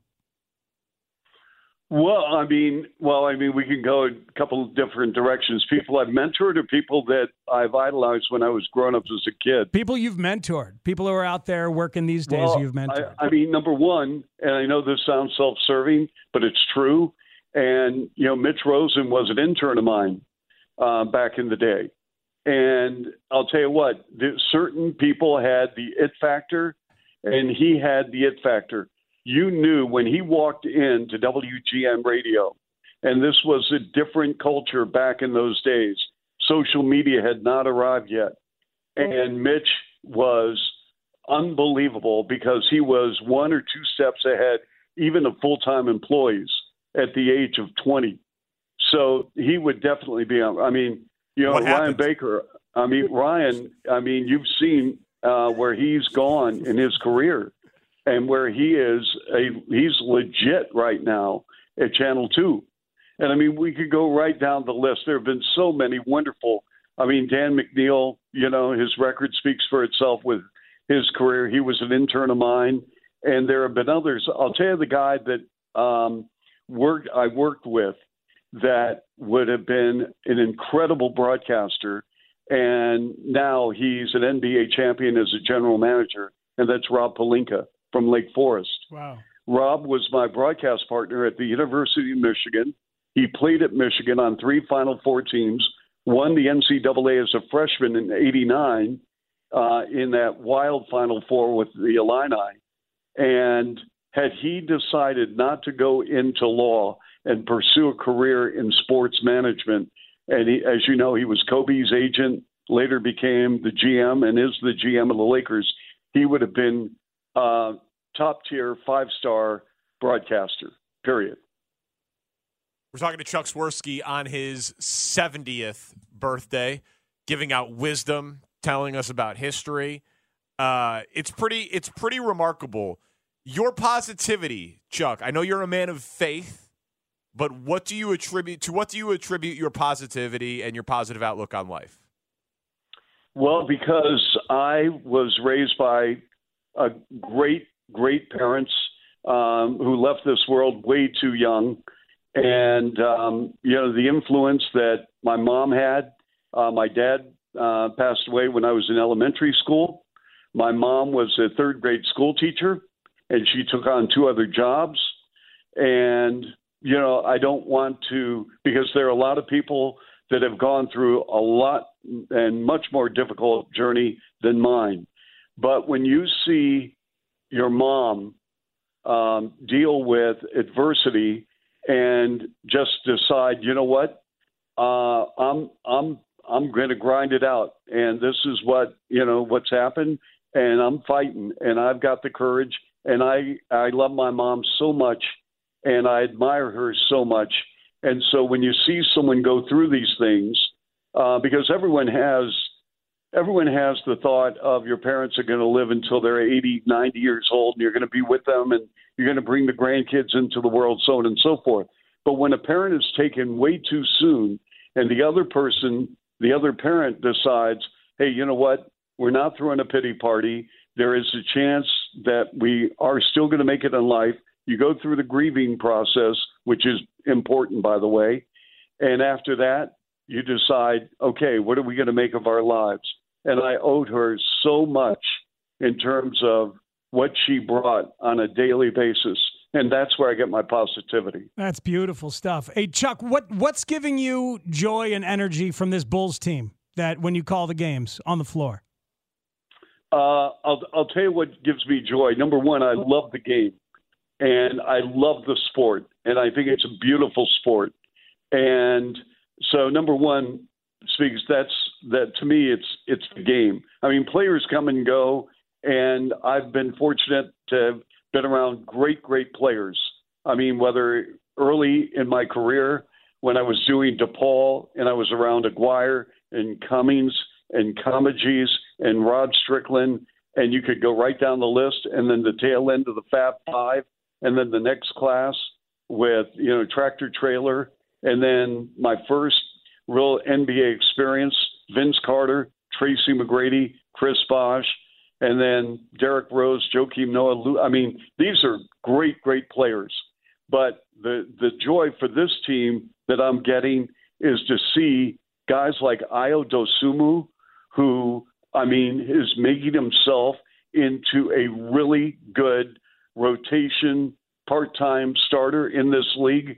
When people, and I talked to scouts when they saw him at Illinois, they said, yeah, I'm really not too sure. And no, this kid has worked his tail off. Ayo Dosunmu is a professional player on and off the court. And players like that, I get excited about, Matt. I really do. Chuck, have a good call tonight and many more, sir. Many more. Happy birthday. Thank you. Total respect to you guys. Thank you. That is Chuck Swirsky, our teammate and friend and the voice of the Bulls, who turns 70 today with a beautiful post. And I got to admit, listen, I sometimes have ageist thoughts and opinions when it comes to who I want the sports teams to hire and that sort of thing. And super agers should be studied. I hope that the studying of them leads to a cure for Alzheimer's and dementia. It's a pretty amazing thing if you can age like Hubie Brown has aged, or like my grandfather has aged, or like it seems like your father has aged, and be like that. Chuck Swirsky's 70. He's not a super ager yet, but like that thing is it's happening more and more, and it is there's some neuroscientists who believe that there might be something there in terms of studying them and really cherishing it and figuring it out. Yeah, my dad is far more capable of cogent conversation at 90 than a lot of people that I know. And should call. It's crazy. And the thing is, like, in terms of the ageist thoughts or like the conversations we've had, and I think we've tried to make this point, there are young 70-year-olds. And then there are old 70-year-olds. It's like a mindset, that's true. When Tony La Russa got hired as a manager, man, I talked to Jim Leland as part of Inside the Clubhouse with Bruce, and I was like, oh my God, I wish Jim Leland would be the manager. Like, that was like one of the sharpest dudes, the sharpest conversation, and talking about the power of young people and all that stuff. It's like, my goodness. So like everybody can be different. Did you watch Blue Zones on Netflix? Do you know what that is? It's about this guy who decided to try and figure out where in the world people live the longest. And he was chasing. It's coming back to me a little bit. Chasing not immortality, but chasing healthy aging. Right. And he was trying to find the commonalities between these different parts of the world, all different kind of cultures and nationalities, and trying to figure out what the commonalities were. And some of them were interesting. Some of it was in the type of cuisine. Right, diet stuff, lifestyle choices. Some of it, like if there was a lot of elevation within the towns, if people had to climb either stairs or climb on streets, and it kept you more vital and exercising that way. But one of the things that stuck with me about it was when the elderly are part of the community mixed in with the youngest kids. So you've got toddlers and or kids under 5 who are hanging around with the 85-year-olds and the 90-year-olds. So the wisdom of the elderly is part of the culture, and the incredible energy of those young kids is part of the culture, and that keeps the elderly feeling young. I thought that was kind of a beautiful conclusion that he was able to draw from that. Yeah, and I saw one of those too, Speaks. It turns out one of the places too that they highlighted was right on the I-88 corridor by the Topgolf. That was one of the places. That's one of the spots. So Topgolf and potential new stadiums. Thank you, Tanny, for ruining such a real moment. I think it was time. I think Actually, enhanced it. I think he enhanced it. He enhanced it. I was about to have a real conversation back here with Tanny too about what I know about Blue Zones and like being not strictly, but majority Mediterranean, and it's like good whole foods, fish, grains, rice. Yes. It just keeps people into their hundreds. And Yes. Tanny's like, Topgolf, swinging that club, dude. Oh yeah, Keeps stay me loose. young, That's your move, Shane. Yeah, a little role reversal there. That was kind of fun. You never really know. They keep us guessing. Yeah, they do. That was fun. Happy birthday, Chuck. Why? Listen, Didn't even play it once for him. I just admire. Happy birthday, Mike. Thank you. And Aging. thank you to that texter real quick. I'm sorry, Speaks. There's some guy who went down there. Yeah, it was Zac Efron. Some guy did the Blue Zones thing. Zac Efron made that documentary, I think. Famous guy. Yeah. I just admire aging without being scared of aging. Like that, like embracing it, the positivity and all of that. Yeah. I don't like exercising, but whenever I'm doing a yoga and hating it, it's because I'd like to be able to move when I'm older. Or when I'm doing the bike, I'm like, it's because I'd like to, you know what I mean? I basically hate every minute of it, but I find no joy in it. I don't feel better afterwards, like people say. It doesn't become a habit, like people say. I just hate every single thing about it, and I just have to think about, like, maybe this will extend my life. Every time I don't make a terrible choice, like for breakfast or for lunch, Yeah. I hate it. I would much rather just go to McDonald's and have breakfast every freaking morning. Because it's delicious. It's delicious. Yeah. It's easy. They give it to you. All you got to do is give them some money. Yeah, it's cheap. I don't have to prepare anything. No, you don't have to clean It's anything. done. Guys got restaurants figured out. Some of these places, by the way, they won't give it to you. I know. You pay for it, you ask for it, they That's just why won't give it to you. I got to go home and give it to myself sometimes. They just stare at you at the counter. What do you want, bitch? You gave us your money. I want the food now. I want the food now. Give it back to me. Yeah, no, it's like, it's to your point. You go to exercise, you hate it. I go to make a decent food choice. I hate it. Yeah, it's terrible. It's the worst. It's really, really hard. But it's about longevity. In theory, it's going to pay off in the end. But who knows? Still working on that. Yeah, but life's funny that way. Wouldn't the theory be for there to not be an end, and that's why you're doing it? You don't want it to pay off in the end.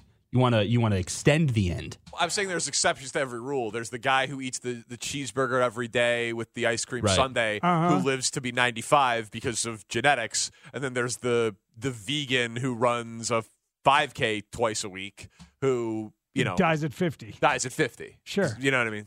We should get rid of all of them, in my opinion. All the vegans? The vegans that are running multiple 5Ks a week? Yeah. Jesus, have some sex.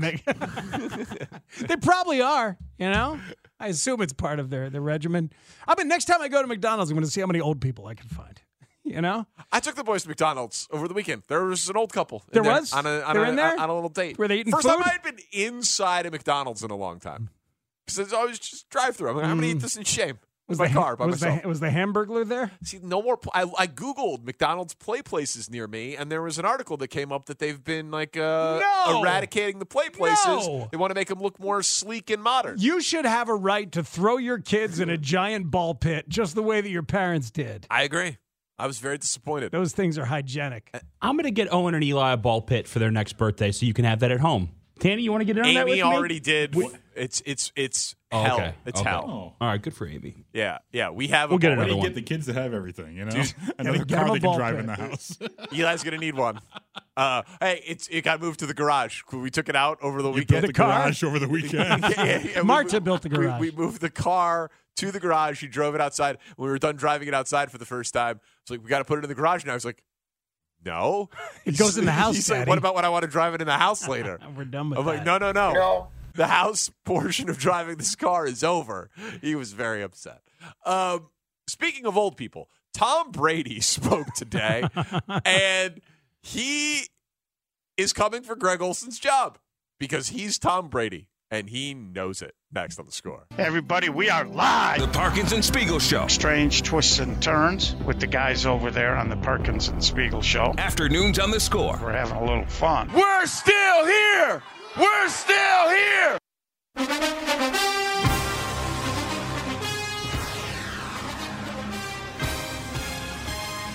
Wonder how the sports minutes are going to sound as the game gets closer. If we're already dealing in, I don't think Travis Kelce is going to propose to Taylor Swift. This should be interesting. Got there fast. It's something that we will monitor. I mean, I got out my Usher and Taylor Swift combo halftime show. Yeah, but take. it takes time to plan a big thing like that. Yeah. No, that was the right time to do that. The proposal. Well, Zach Gelb's our guy. Yeah. Join 670 The Score and Circa Sports Illinois for the big game party Sunday, February 11th at Benchmark in Old Town. This is cool. We've never done anything like this before. Mully and Haw, Bernstein, Holmes, Rahimi, and us, Parkins and Spiegel, all are going to be broadcasting live from noon to 3, getting you ready for the big game between KC and San Francisco. All you got to do to get in is have $100 in your Circa Sports Illinois app to attend. Doors open at noon.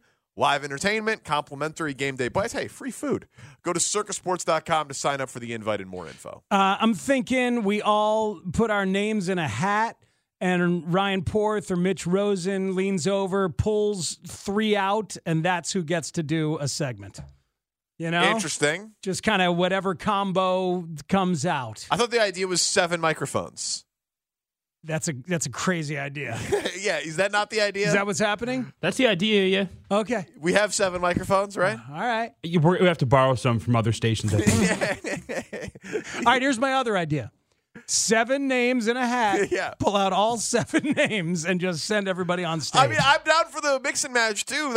That's fine. No, me and Dustin have some things planned for you guys. We've got some stuff planned for the show. Oh, look at that. You and Dustin working Some together. stuff to, make the game a little bit more interesting. Shane the and- biggest game of the year. Shane needs the enhancement. Shane and Kirkland Shane get to work together. It's very, very cool. Who's the EP and who's the AP? I think we're both EPs. You're both There's no co-EPs. AP. That's what I was told. I only agreed to it because of that. That's smart. I'm not going to be Dustin Rhodes, associate producer. You got a big surprise coming on this Zoom meeting later in the week. When the SAP joins in. Oh, he throws right. it down. That's right. The SAP. Senior audio producer. I said, look, just call me in at the end. I'll give, for the most important stuff. I don't need to be bothered with this stuff with Shane and Dustin. No, you're the closer. Tanny volunteered, and I'm glad we can tell Porth and Mitch this now. Tanny volunteered to come in on Sunday and run the board for that. Wow, that's really cool. At first he said no, but then he told me, you know what, I really don't want to miss out on that opportunity. Right. So he's going to be coming in and doing it. And he's going to stick around and do the Super Bowl. Yes. Right? He's going to do the whole game. Yep. Right here on the stage. He wants to do his own 24-hour radio. He's going to get his own individual piece of Aurelio's pizza. Huh, Once Tanny? again, I'll work with Pat Mahomes on another broadcast. Yes, that's right. That's right. So come see us at Benchmark on the 11th from noon to 3 in Old Town. That'll be fun. There was a theory, Danny, all the way up until this morning from some people that Greg Olson was going to get to keep his job as the number 1 at Fox, and that Tom Brady was going to instead be a studio guy filling in for a departing Jimmy Johnson, theoretically. I don't think that's going to happen. I also do not think it's going to happen because they gave him $300 million. But also, he said as much today with Pat McAfee. Spoke to a lot of broadcasters from this entire season, just learning from them, people, current broadcasters, ones that have done play-by-play analysis, and it's been really fun. I've connected with a lot of fun people. I've got great notes. I could probably write a broadcasting playbook at this point.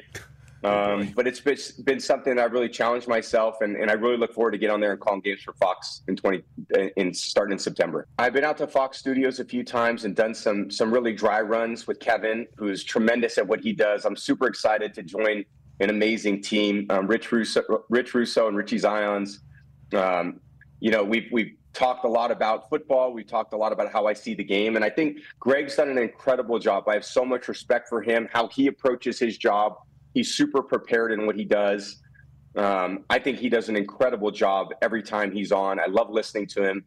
And I'm just going to go in there and do the best I can do with my own perspective. And I certainly have had a unique vision and perspective of the game of 23 years. And hopefully I just can provide some insight to all the viewers and all the fans. Naturally, there's skepticism with a lot of different things when you try new areas of growth. I don't think naturally I'm going to go in and on day one have everything figured out. A lot like when I was a rookie in football, I'm going to be a rookie on Fox. And I've got a lot of great teammates that have really embraced me and have opened their arms to help me learn and understand exactly what I'm responsible for. And then I've gone out and I've tried to, have my own personality and take on it. So I think there's definitely been some improvement over the course of this off season.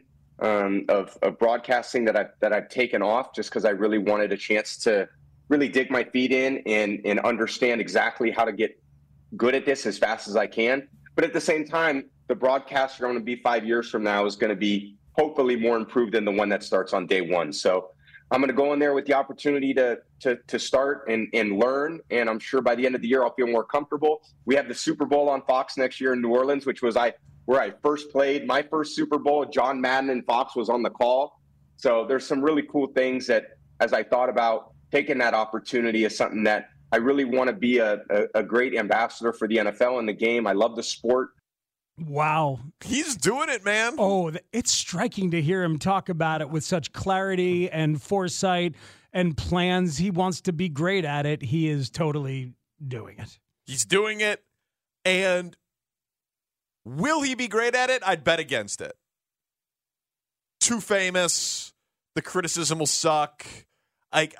I'd bet against him being great at it. It's interesting. So on the human side, he wouldn't be able to quite handle it and rationalize it? Yeah. I'd bet against him compartmentalize it, I should say. I'd bet against him being great at it. Have the last 25 years not taught you to not bet against Tom Brady? I've lost a lot of money betting against Tom Brady. Yeah. Also, have the last 25 years not taught you to not bet toward anyone and then be public about it? Probably. Yeah. Trying to ruin the man's career before it starts? Yeah. No. This would he's help saying him. he's not going to be good, so he'll mush that.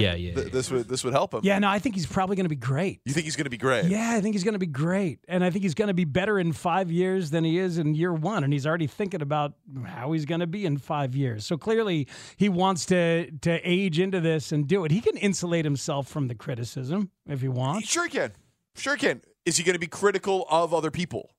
It's two ways. It's him receiving criticism. It's him giving out criticism. Yeah. Listen, Romo struggles with that. Romo flips it constantly and just kind of celebrates the opposition even when they don't deserve it. Yeah. I'd give him a piece of advice.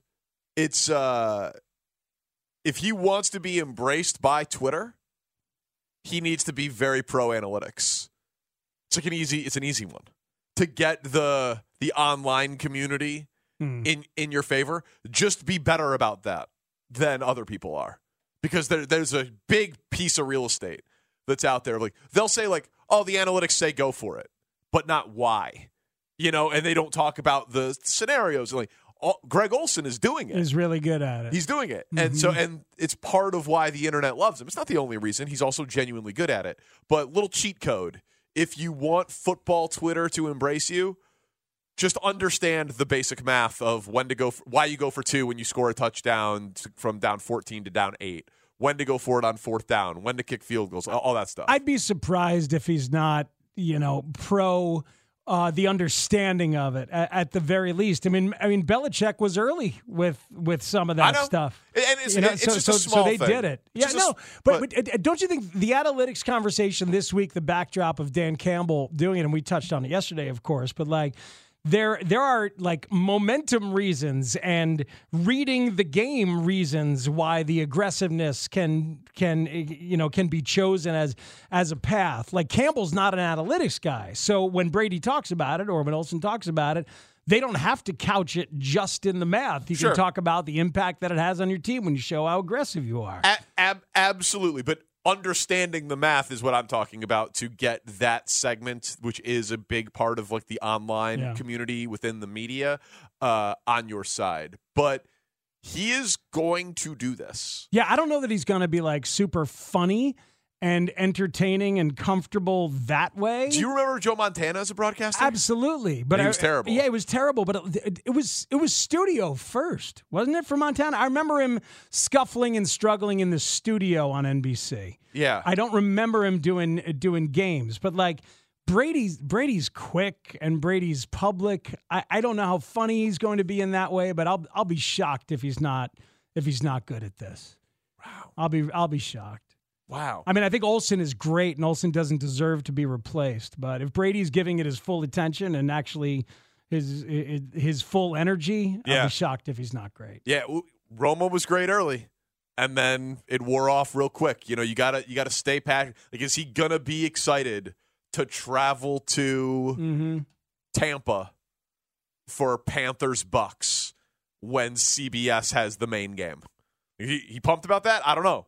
He's got unlimited money and unlimited fame. I know, but supposedly he was that guy as a player who, even in the latter years, was working harder than anybody, showing up earlier than everybody, just absolutely loving it. Yeah, no, that's true. Fascinating to hear him speak about a whole bunch of things. We can do a little bit more of that. We want to talk about the Bears coaching candidates as well. It's Parkins and Spiegel on The Score. The Parkins and Spiegel Show. I don't know what's going on with any of it. Afternoons on The Score. Here's the NFC Championship trophy for the Super Bowl bound San Francisco 49ers. Joe Montana, take it away. It goes to this man right here, Mr. Jed York. And Jed, I have to say, you know what? You have another opportunity to go to the Super Bowl. What do you have to say to your 49er faithful who are in this game, no matter what it looked like early on? What do you have to say to the faithful? We wouldn't have won this game without you. You guys stayed with us the entire time. You kept pressure on Detroit, and you helped us get this victory. Thank you so much, faithful. We love you. All right, there you go. Joe, you can pass that off. Smooth as sandpaper. Joe, you can pass that off now. Joe, stop holding the trophy. Joe, hey, Joe. Give it up, Joe. Poor Montana. It's tough, man. Such awkwardness. Michael Strahan should be able to weave that tapestry a little bit cleaner, don't you think? He is very good at television.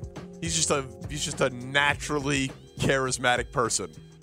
Shows how tough that is, though. Like live TV, 50 million people, a lot of people just off a field, weird billionaire owner. Yeah. Joe Montana. Trying to be involved. Yeah, it's the whole thing. Trying to be respectful. It's just not many people make it look as easy as Dan Patrick or Lisa Salters. You know what I mean? It's a tough thing to do. I haven't heard Joe Montana talk in a long time. I don't know exactly. I thought we would on Sunday. Yeah, but see, I think he wanted to. Well, I think he was supposed to. Like, so you hand Joe the trophy, and then Joe says a couple words to the York family, but Joe was kind of just cut out of that whole deal. And Joe Montana's here, holding the trophy. Should Joe speak? Let's forget. Here's the NFC Championship trophy for the Super Bowl bound San Francisco 49ers. Joe Montana, take it away. It goes to this man right here. Should have just picked up Joe Montana and handed him as the trophy right to Jed York. At least we'll get Nance for the Super Bowl, though. Like, Nance will do it for the Super Bowl because he loves the limelight.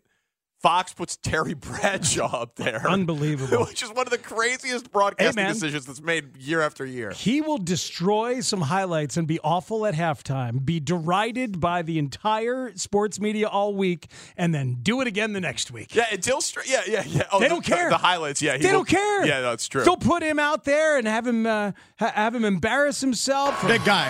Let me get the big guy in here. Yeah. Come on, waddle over here. But that was the last time he did it. Now it's Strahan's gig. Oh, my Oh, we can't have Terry do this anymore. Oh, wow. We can't have Terry do this anymore. He must be sad. Terry must be sad. That's a great pull, Tanny. I forgot about that. Waddle over here, big guy. Who was the big guy waddling? Andy Reid. Andy Reid. Yeah, they win it every year. That's too bad. Yeah. Waddle over here. Speaking for big guys, we don't like being told to waddle. I can imagine. Don't like being That's not requested. nice at all. No. They should stop waddling then. Andy Reid should stop waddling. Sometimes it's in your hips, man. It's just genetic. It's all in the hips. Every Spiegel has a little waddle to him. Even it doesn't matter how big they are. It's just something about our hip structure. Oh, that's interesting. Yeah, every one of my siblings, my wife was noticing. It's like, you guys all waddle. I was like, I know. I don't know what that's about. You all waddle. Yeah. It's a family of waddlers. Those hips do not lie, but they do withhold a lot of information. And that's a lie. The omission of truth is also a lie from the hips, I think. What did you say to that observation by your wife? She's not wrong. She's not wrong. She's not wrong. You're like, yep, you've been around enough Spiegels for enough time now. Yeah. Well, I don't think it's about largesse. It's just That's what you said. You said the slender Spiegels also waddle. Yeah, everybody. Right now, we're going to take a listen to She-Wolf by Shakira. Oh, yeah. That was a good day for hips. John Morosi has some good news. Speaking of hips and iPads, he says that the industry expects Cody Bellinger to be a Cub. Said multiple sources expect, but he's not close to choosing a team, but that they expect Cody Bellinger and the Cubs to have a reunion. Yeah, man. I'm not surprised. I heard early on that this is what he wanted, and then that was out there even more. I thought some of the things that Bruce has been saying, our Bruce Levine has been saying, have shown some knowledge of some familial comfort, wife and a new child, really enjoyed it here, loved the relationships, believes in the infrastructure. I think Cody Bellinger, I think, wants to be here, and I think the Cubs do want him and have made that known that there is some love there for him and have made sure that he knows it. But there's always that dance with the agent is trying to get the most and the longest deal. Yeah. And so he's not an old guy who you could say, hey, you're 31, you're 32, here's 3 years. Just go ahead and take it.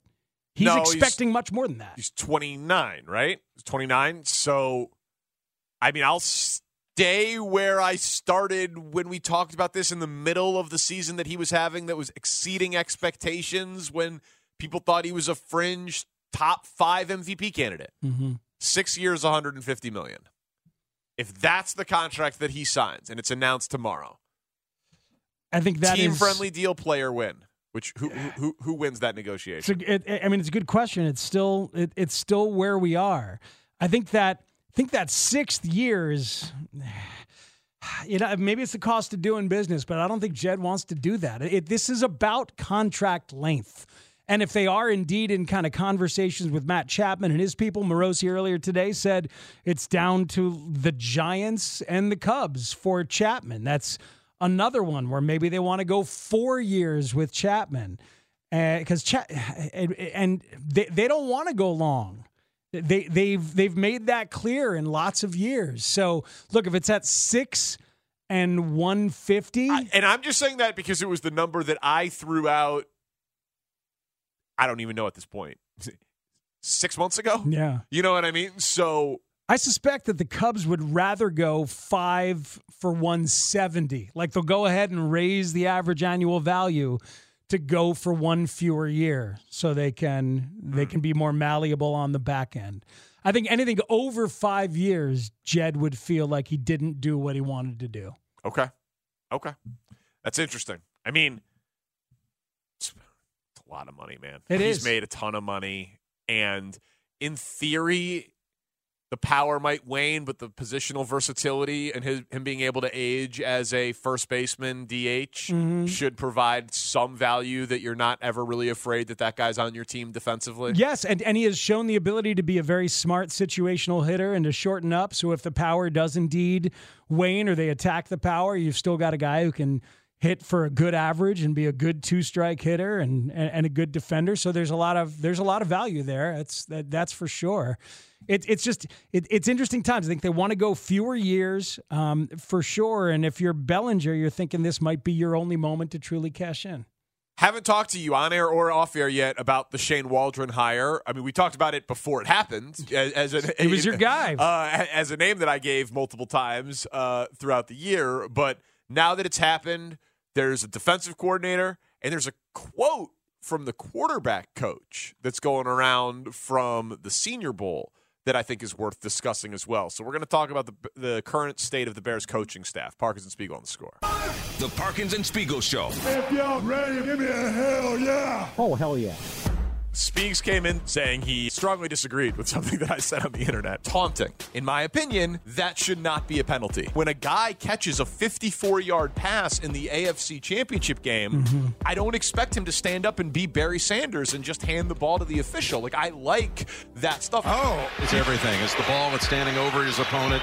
Oh, won't somebody please think of the children? What kind of an example are we setting? Right, but these guys are role models, whether they want to admit it, whether you want to admit it, they are. I am not a role model. Parents should be role models. You celebrate all you want. Like the bat flip? The bat flip in the direction of the opposing dugout and like the pointing and all of that stuff, that has a lot more merit to me than the bat flip towards your own dugout. Look, I'm all for it. I think if you flip and you do it with honor and respect and joy and passion, I'm all for it. You cross the line when you start staring people down. Trash talk in pro sports. Taunting, spiking a ball in a dude's face, dancing in a dude's face, little bit of bad blood. If I don't want my kid to do what Zay Flowers did, that is on me. I understand, that but is not on Zay Flowers. How's that going in the world? How are parents doing at all of that? Well, that's not Zay Flowers' responsibility. You notice how football's whack now? Things are changing. When I came up, dude, football was it was gladiated. It was angry. It was angry. Like when we hit somebody, when I played, if you hit somebody and he didn't get up, like we didn't hold hands with the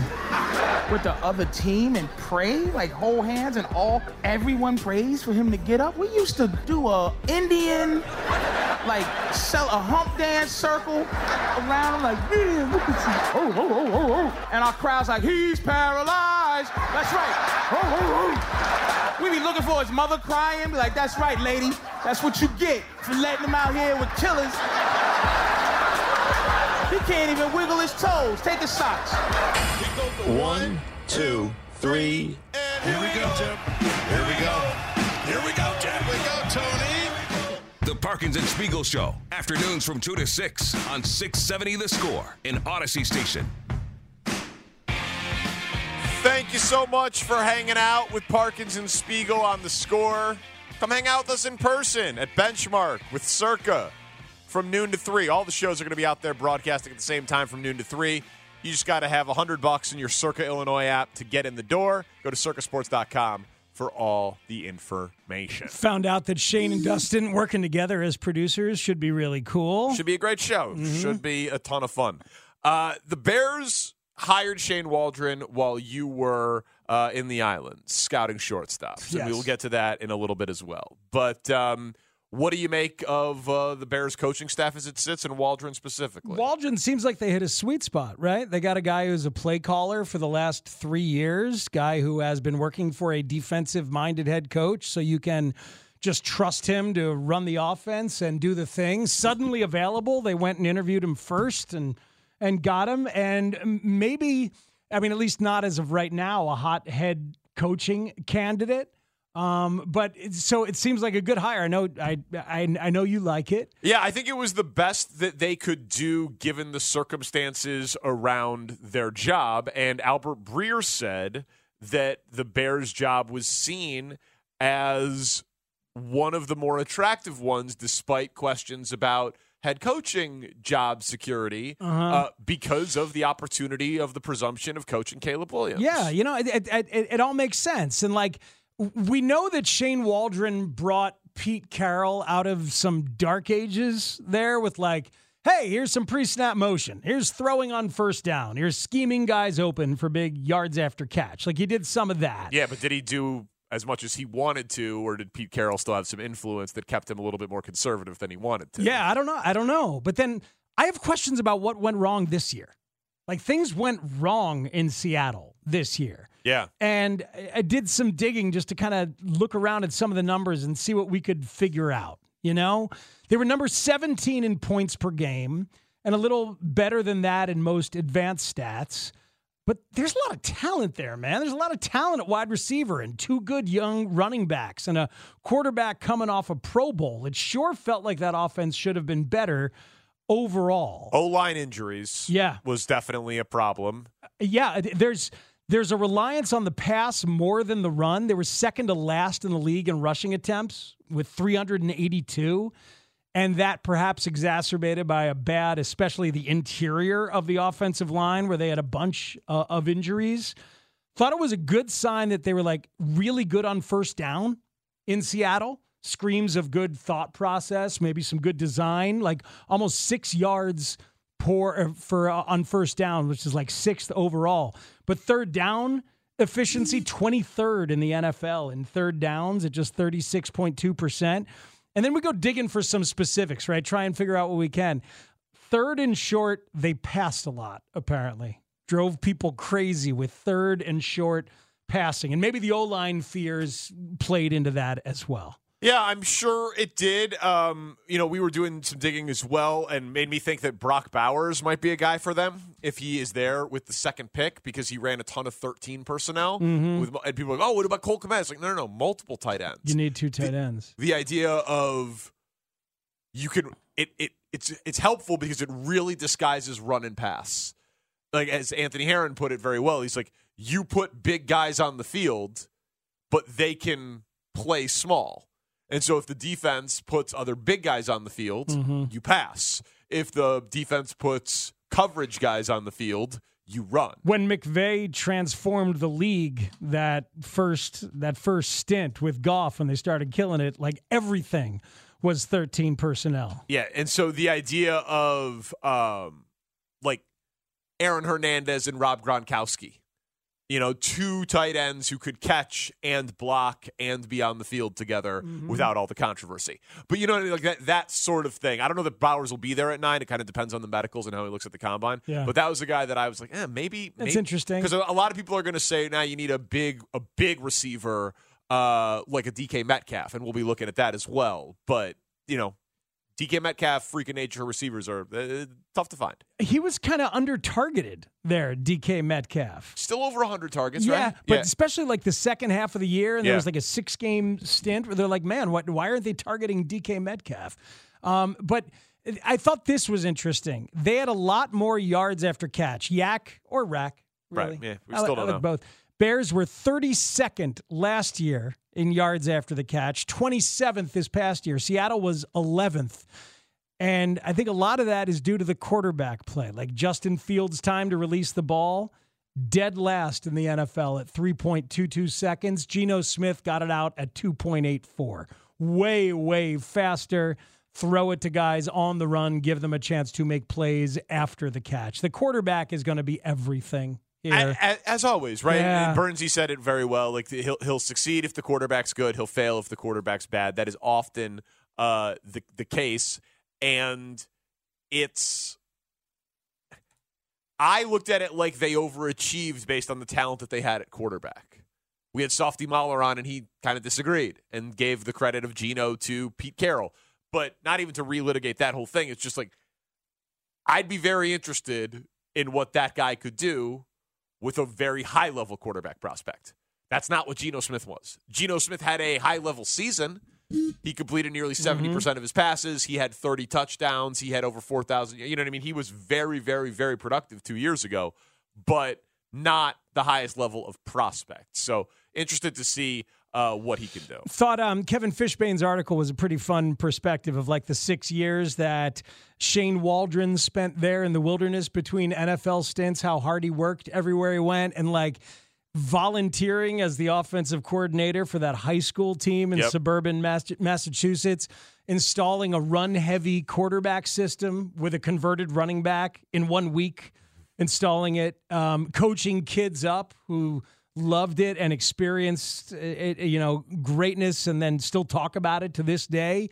And I didn't realize he was a long snapper.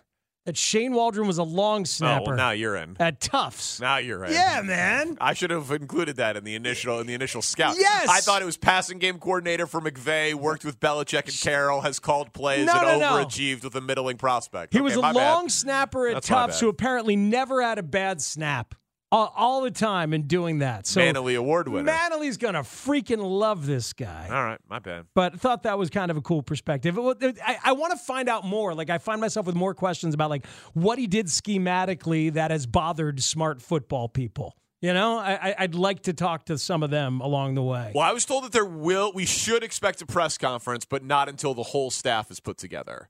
And now most of the staff is put together, but not all of it. But a lot of them are out coaching at the Shrine Game and the Senior Bowl. Like who? Who's out there coaching at those bowls?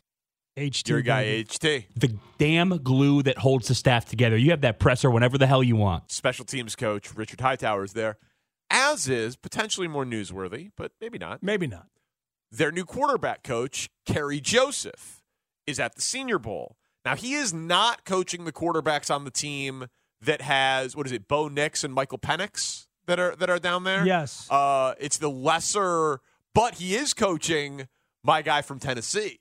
He is coaching big-armed Joe Milton. Yeah. The orange thrower. Yeah, the big orange thrower. And the good news for Joe Milton is that they're using fruit this year in the Senior Bowl. Craziest arm I've ever seen. And the bad news for Joe Milton, one of Danny's guys. One of Danny's guys. Yes, that is a terrible news for him. But Kerry Joseph was asked, and this is a good job by CHGO, Nicholas Moriano, at the Senior Bowl, and got to speak to the Bears quarterback coach.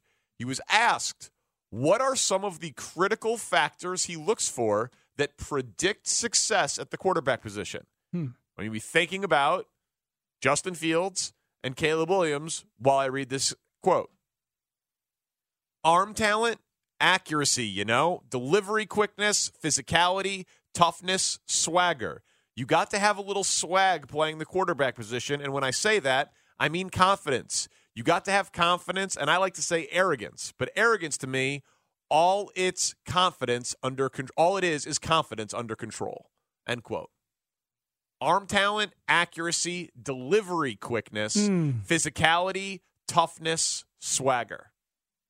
That sound like one of them more than the other? Delivery quickness is not Justin Fields. It's not Caleb either.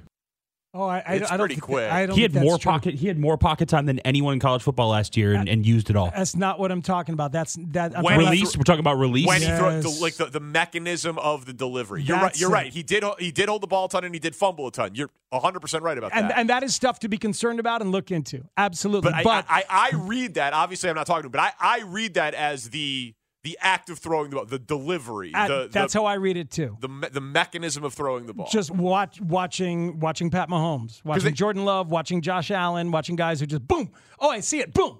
Yeah. And then so it's the two things. It's the I see it, but it's the boom and just getting the ball out. How quick the ball gets wherever out. you are, wherever your body is, just know that you can get it out quick. Because they both, the second part of the answer of like the confidence, arrogance, swagger. More arrogance. They both have that. Fields, when he runs and he slides and he gets hit and he does the first down thing and the dancing and the pregame hype video, and he knows he's the man. I don't think confidence or healthy arrogance is a problem at all for Justin. I don't either. I think that part of it, like the personality trait stuff. Yeah. And obviously we know way more about Justin's personality than we do Caleb, but there are a lot of the highlights of Caleb that you see where you can tell that guy has a very healthy swagger on the field. Absolutely. That he knows he's the man and he's always been the man, and he'll talk a little junk to a defender who hits him, and you know what I mean? He'll flex a little bit. Like when he makes an awesome play, he knows he's the man out there. Hey, delivery quickness is something that was a concern for Justin coming out of college. Yes. And then they rebuilt his way of throwing. Yeah, they worked on it a lot.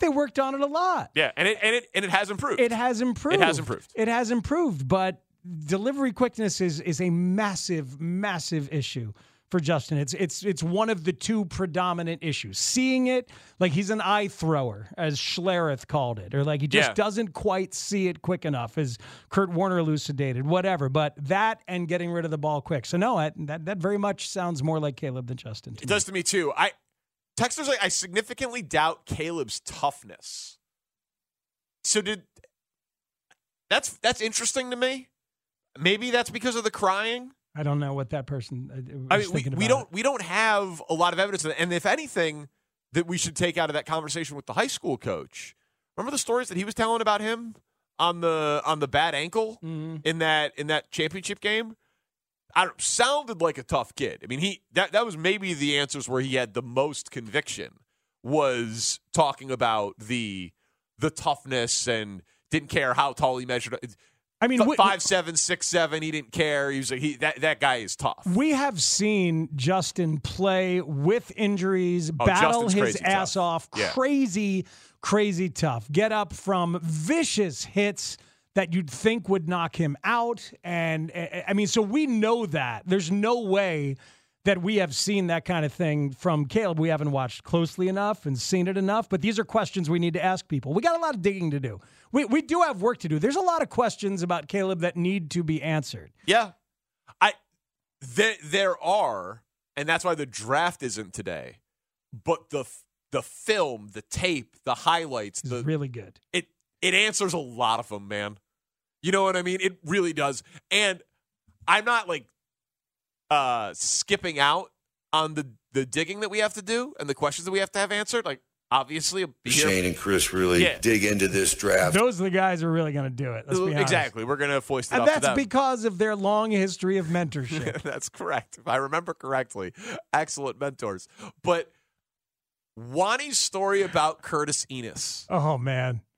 They had multiple people on the staff who were there with him at Happy Valley. They scouted him. They knew him. They recruited him. They visited him. They did everything they could. They had people that he trusted, that he still trusted this day. And a different guy showed up at Hallis Hall than they had at Penn State. Horrifying. So it's like, so we'll do our best, but we don't have guess what? A detective. Ryan Poles is going to do his best, too. That's what I'm saying. And they are going to use a detective, probably. Right. Well, that's what I'm saying. They have access. Lincoln Riley will call them back. You know what I mean? Like, they're going to get... Hold on. Why can't we use a detective? Why can't we hire a detective? All right. I mean, think about it. Shane, you got a detective? Tanny, you got detective people? That's interesting. Out west? Why can't we hire... we need somebody in my brief time on the West Coast. Yeah, you know? Or a detective who will travel. So why can't we have a private investigator for Caleb Williams? That's what Speaks is asking. Yeah, so we have a hard enough time like paying people here. Right. Let alone someone outside of the organization to investigate Caleb Williams. I bet we could find a detective who's willing pro bono to investigate Caleb Williams. Or this private investigator brought to you by Rinaldi's West Loop. Hey, Tanny, is that legal? The Chicago Window Guys present. Please don't incorporate the sponsors into this nonsense. I don't love the idea of being like. Go ahead. Go ahead. What potential landmines come up with a radio station hiring a pro bono investigator into a young man's personal life? Go ahead, Tanny. Can you suggest any of them that would be a problem? Go ahead. I'm just going to say I can't find one redeeming quality of that idea. There are no bad ideas, mind you. There are no bad ideas. Maybe if there was like a city detective, it was just vacationing out there in Beverly Hills. It was like a public defender. He's doing it for free anyway, I don't know. right? I'm thinking like a hard scrabbled, like no nonsense, feisty digging city detective, and he infiltrates Beverly Hills and makes sure that there's no banana in the tailpipe. You know what I mean? we all get it. It's a fun movie. We all understand. Hey, Daniel Norris likes it. Or Fichtner. He hasn't been in something in a while. Oh, our actor friend Bill Fichtner. He's got some Buffalo Bills frustration to work out. Got to have some USC connections. Has to. Or he maybe could just play a private eye. This could be like that's what I was going for. Studying for his next role. Oh, that's a good call. Pulling his Daniel Day-Lewis. All right. Getting into the role. I'm going to say after Tanny's wise interjections, I now do see the potential flaw in this plan. And I don't know how this would ever get out other than the fact that we're talking on 50,000 watts and internet and all that. But imagine that young man finding out a Chicago radio station hired a pro bono detective. I can hear it on the news now. Hired a private investigator. It's a bad idea. Yeah, it's a bad idea. We don't sign off on it. Not all ideas are good. No. They're not. We say them out loud sometimes. Yeah, exactly. Yeah. We workshop them. That's right. And then we dismiss them. That's not. We're gonna call people who knows them and hope that they can do interviews. All of this could be avoided if his dad Carl would just call me back. There you go. We're working on it. Caleb, we tried. Talk to your dad. Didn't call the producer back. We're working on it. And the report would be 2 Chicago radio hosts are in hot water for possibly costing the Bears a top draft pick. Right. But their principled producer tried to stop them. The Chris Tannehill story. That's why I wish you were here every day. One day in particular, looking back, I wish you were here. No vacation days. It can't happen. No. And then you guys wouldn't fall in the rankings again because Tanny did try to stop you. Yeah. That's right. Okay. Well, we'll. I think your idea is right. Request interviews and try to ask good questions. We'll do our very best Yeah. to get insight for Caleb Williams the old-fashioned way. Uh-huh. Ryan Poles can hire the detective. That seems more up his alley. And of course, as Bernsey loves, the forensic. The forensic accounting. Well, that's what they're doing on the midday show. That's what Dan is sanctioning. That show is oftentimes as fun as forensic accounting. And it's just his reaction. There's forensic accounting research that needs to be done. Wow. Wow. Has anybody ever been turned on by something less sexy than forensic accounting? Chicken sausages?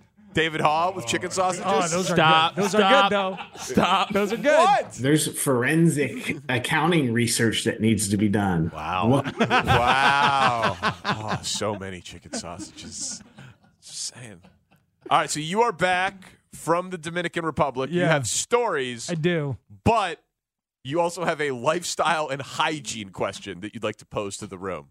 Okay. I'm very excited. I'm very excited to see. It's going to top the private investigator into Caleb Williams. I know that. It's Parkinson Spiegel on the score. There's forensic accounting research that needs to be done. Wow. The Parkinson Spiegel Show. We can erase it from the FCC. Afternoons on the Score. We're Spigs. Shout out to all my Dominican people out there.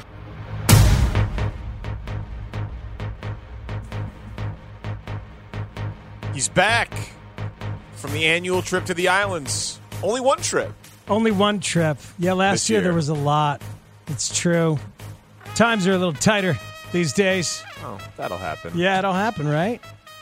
But it's lovely down there. What do you mean? Vacation. He says he needs a vacation. He needs some time off to let loose. I love going down there because of the people, the vibe. Everybody, a lot of very happy and kind, vibrant people I seem to run into down there. I've never been. You know, it's nice. It's lovely this time of year. I'm sure. I would love to go. My brother's the one. Like he's the one. He loves it down there, and he doesn't stay on a resort. So when we go down there, we're not on a resort. We're like in a little 2-bedroom condo, like right there on the beach, and you can walk down the beach to the town.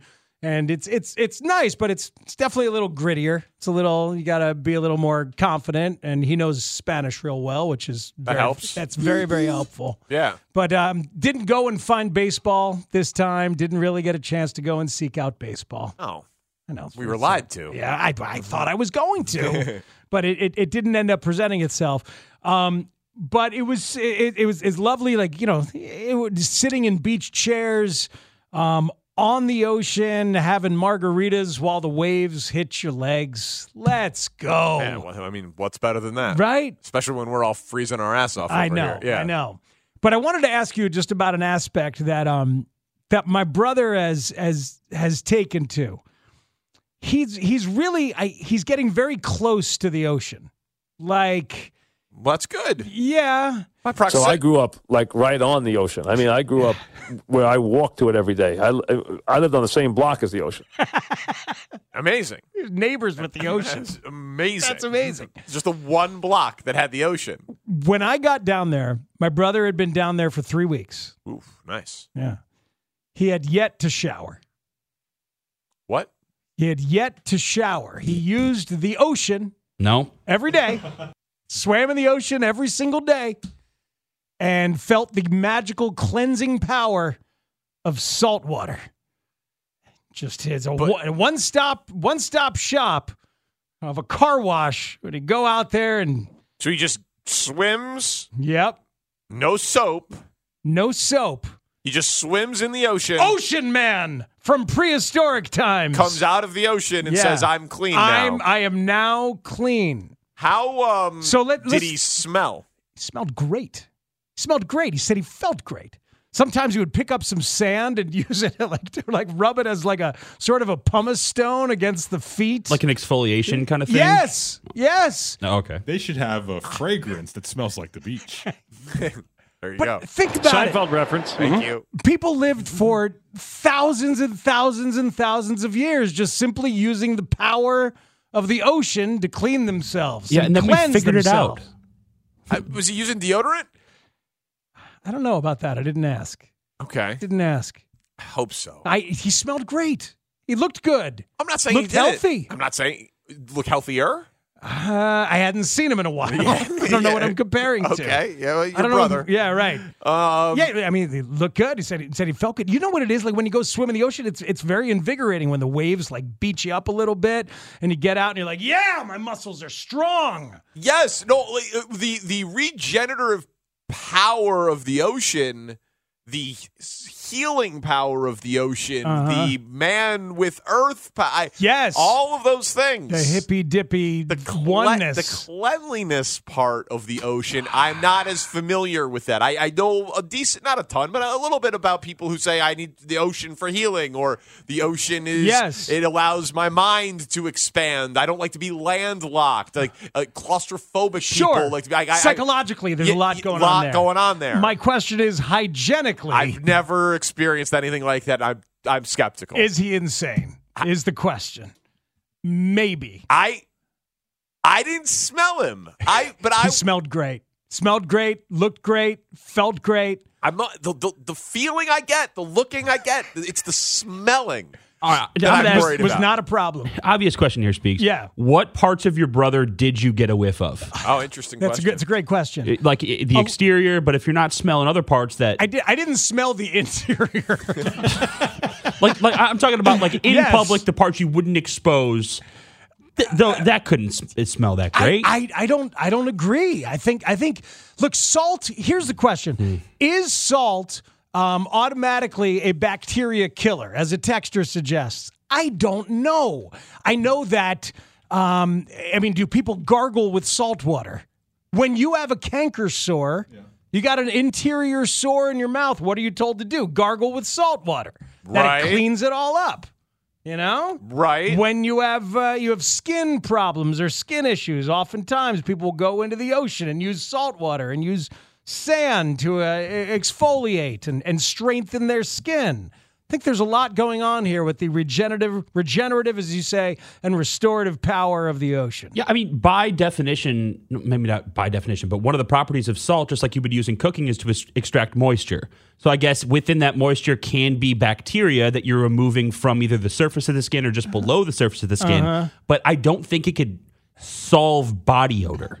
I don't think salt water can be the one thing that's solving your brother's body. Well, not saying your brother had body odor, but he hasn't if you don't shower for 3 weeks, anyone would have body odor. You would think so. You'd think so, but you're really just becoming closer to the earth. Okay, so it's a spiritual thing. It's a mind over matter thing. But he didn't seem dirty. Didn't smell dirty. Didn't look dirty to me. Again, what parts of him are you smelling? Not the interior. I wish I were closer to the earth right now. Like 6 feet below it? Yeah. Closer to the interior of the earth? Go even deeper if you'd like. Yeah. Did he lie? Did he shower and just acted like he was cool? I texted him today and he said 2 days ago he finally took a shower and used shampoo and he thought his hair felt really good. His hair was really soft. Okay, he noticed it was soft. Once he got home, he still continued the no showering? He's not home yet. He's a lucky man. He's there for a long time. Call those prisoners. No, but seriously, think about it. Thousands of years, people used the ocean. That's all they had. Okay, but did they smell? I don't know. No one is disputing that before. I will say, Dove. Yeah, we use the ocean and bodies of water to clean ourselves. No one's disputing that. They also lived for a lot shorter of a lifespan, right? Right. Like aluminum in deodorant is horrible for you, but if Tanny stops using deodorant with aluminum, I'm going to quit my job. Right. There are some things that might not be good for you, but are better for the collective and better for the people around you. I sat next to him on a couch, sat next to him in chairs, next to him in the car. Everything was fine. There was zero body odor issues. But in the places you could smell. But I thought also there was something about you're supposed to rinse off after you get out of the ocean. Kind of clean your. I think that's the pool. Yeah, it might be chlorine, not salt. Yeah. No, why you should never skip a rinse after a swim in the ocean. Bodyandsoul.com. Uh-oh. I'm just saying. Yeah. It's West Loop Tom texts and wonders about the bidet aspect of the ocean, and that is, it's part of the calculus. It's been a while. I would say. Been in the ocean. Really? Yeah, been in the ocean. It's been a while. I'm going to dare you next time you're at the ocean to spend a week without showering and just use the ocean and see how you feel. I pass on your dare. Was your brother with someone there? His wife wasn't there for the first couple of weeks. Wife wasn't there for the first couple of weeks. She got there. He took a bar of soap out into the ocean and used that. How considerate. I thought that was considerate. She's a lucky girl.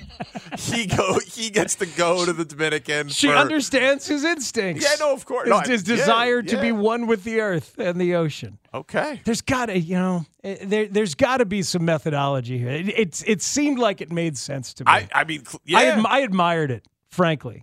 Did you try it? For a couple days. You went a couple days without showering? Yeah, I did. I went a couple days without showering. How did felt great. How did Christine feel? She was fine with it. Okay. I believe. Okay. Unless otherwise instructed. I don't know. I have not been otherwise instructed. Ronnie is in Milwaukee and wants to weigh in. Good luck, Ronnie. Yes, I've been using a Thai salt stick for 25 years. It neutralizes, eliminates odor. You use body towel to control perspiration. And it's not an issue. It's a lot healthier because so many deodorants have loaded aluminum in them, and that's bad for your lymph nodes. So, been doing the salt stick thing for 25 years. Wow. No complaints from anybody, no complaints from my wife. And it's actually preserved a lot of my clothes because when I sweat, it's not that dark sweat with minerals or other things that sometimes permeates your clothes or the collar of your neck. I have shirts that have lasted me 10, 15 years, clean, good. So all good with That's the really interesting. Yeah, I just talked to Ronnie's brother. He smells like trash. Wow. Yeah, we've been lying to him for like 25 years, dude. I don't know what you're talking about. Says his wife is fine with it. Yeah, he's paying her. They're doing okay. What a thing. There wasn't weeks. There was an outdoor shower. So he would rinse off. He would rinse off with the and soap? No soap. There was an outdoor shower. He was using it every day with soap and shampoo. No so soap. Maybe it was that made him smell good. He just didn't use an indoor shower. That's no soap, no shampoo. But I suppose I should have added that. I suppose I should have shared that. Come on, dude. That's amazing. But no soap is still no soap for 3 weeks is still yes. No soap, no shampoo, no cleaning products. All right. But a shower. But by the way, I guess there was a shower. All right. I'm not going to try it. You're not, huh? I'm not going to try it. But you're getting a decent amount of support on the text line and from Ronnie in Milwaukee. Yeah, well, Ronnie. So I think you got to feel vindicated here. See, that's a mean text. Salt guy caller sounds disgusting. I could be wrong. I don't think so. I could hear the body odor in his voice. The guy sounded like body odor. That's tough. All right. Well, anyway. No shortstop, but you're going to stop showering. Yeah. So good luck, everybody. Okay. Just need the ocean here. I need to get to the ocean, man. That sounds so nice. Sounds so good. Aren't you going soon? No. I got nothing. I got nothing. You got nothing on the horizon? I'm going to New York in March for a couple of days.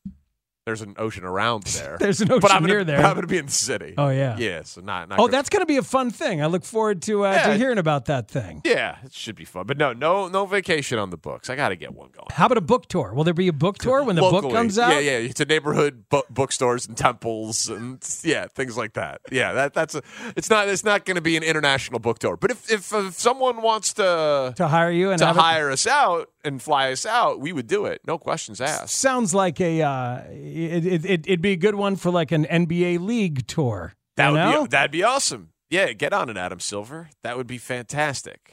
But no, I think we'll probably be local. You talked about the book last week, right? I missed that. The pipeline to the pros. Yep. How D3 small college nobody's rose to rule the NBA. Yeah, I'm going to figure out ways to work it into the show and provide sports content and that, and people will get sick of me talking about it. But it's going well, man. We're number one in the sports category for new releases for pre-orders for the last 4 days right now. Yeah, ever since talking about it on the show last week, we're the number one sports book on Amazon for pre-orders. Yeah, congratulations. That's crazy. Kind of crazy. Yeah, we're up there with Billy Walters' book, which is just kind of ridiculous. Billy Walters is the former poker player, the gambler, who had the gambling with Phil Mickelson stories and all of that. Yeah. So, I mean, obviously, I think it's like when a new podcast comes in and the algorithm went from 0 to 50 listeners. You're the fastest growing So I don't know that it'll sustain at that rate, but it's pretty awesome. How has that gone on the socials? Is it just a new way for people to make fun of you? Obviously. Okay. Yeah. There's I nailed that. There's some that was a positive, good guess. There's some positive feedback. It's Parkins and Spiegel on The Score. The Parkins and Spiegel Show. Been a long 4 hours. Afternoons on The Score. So the Bulls play the Raptors tonight. You'll be able to hear it right here on The Score. But my goodness, like, they're a bad team without much of a future that also has crazy terrible luck. The Lonzo Ball injury is obviously a historic injury. Just derailed the entire initial vision of this regime, and they've never recovered. Some of that by choice, some of that by happenstance. And it's sports tragic. You know what I mean? Obviously, he's made his money and is rich, famous, all those things. But, like, the guy's career might be over. Yeah. In his early 20s. It's sports sad. But then, okay, Zach LaVine has a very good season last year once he gets healthy. Then this year, he plays terribly for 19 games, requests a trade. A breakup is coming. It is imminent. Ever since then, he's been injured. Can't really trade an injured guy on a max contract who is playing badly. Came back and was trying to play team ball and showcase it a little bit. And maybe they were going to get to do one of those bad trades, which would still be removal. And now he's hurt and you can't really trade him. Patrick Williams, he's out at least 2 weeks with a diagnosis that sounds uncertain and kind of scary. I don't mean in like a life-threatening way or even in a Lonzo Ball way, but like an unspecified, undetermined, unknown. Active rest, dude. They're prescribing active rest. I'm sorry, but that's always going to freak me out, Luol Deng. So acute bone edema? Is that how it's pronounced? Edema, I'm sorry. Fluid in the bone marrow in your foot? That's horrifying. That can't be good or easy to solve. Edema is usually, you can see when people have like legs that are thicker or ankles that are thicker. It's usually it's swelling inside the tissue from like extra fluid. I haven't really even heard of it as a thing inside a bone. In the marrow. So scary. He's got swelling in his foot. This is from Billy Donovan. He got swelling in his foot. We're going to wait a few weeks to see how well they can get it calmed down. He had been nursing that for several games, and it became too uncomfortable to play. Okay. So, I mean, they've had some spirited games with effort, and Kobe White has been the best story of the season by far, and maybe is emerging into something. And sometimes there is less is more, or addition by subtraction, or all those things. But that's short term. Patrick Williams, he's a restricted free agent this summer. Yeah. This kid's trying to make generational money for him and his family and prove anything in his NBA career that he can do with a degree of consistency. That's over now. He's not going to be able to put together a stretch of basketball this year with this injury, with this amount of time left in the year, to put out like really consistent games. Yeah, so it's very bad luck for him, obviously. But I'm just saying it's circle right. So maybe they get a discount on him or something in restricted free agency, but it just muddies the water into what he can be or can't be. And he's the first guy that this regime drafted. Like he matters. He's young. Like he matters to if there's a future for the Bulls that is bright. Like if you think you see light at the end of the tunnel, it has to include him. Yeah, and if it doesn't, that light is even further off in the distance. You know. So it's just it's more bad news for him than the team, but it's also bad news for the team. Yeah.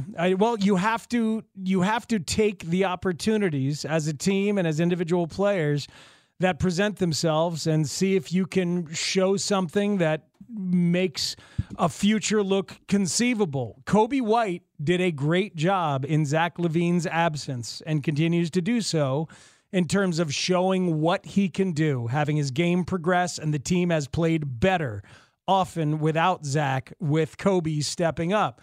This is a moment for Julian Phillips to showcase what he can do as a young guy being given a chance, and maybe he leapfrogs Patrick Williams in the rotation when Patrick Williams comes back. If Julian Phillips is really, really good here for a few weeks, to be anything of consequence moving forward, you need both of those young men.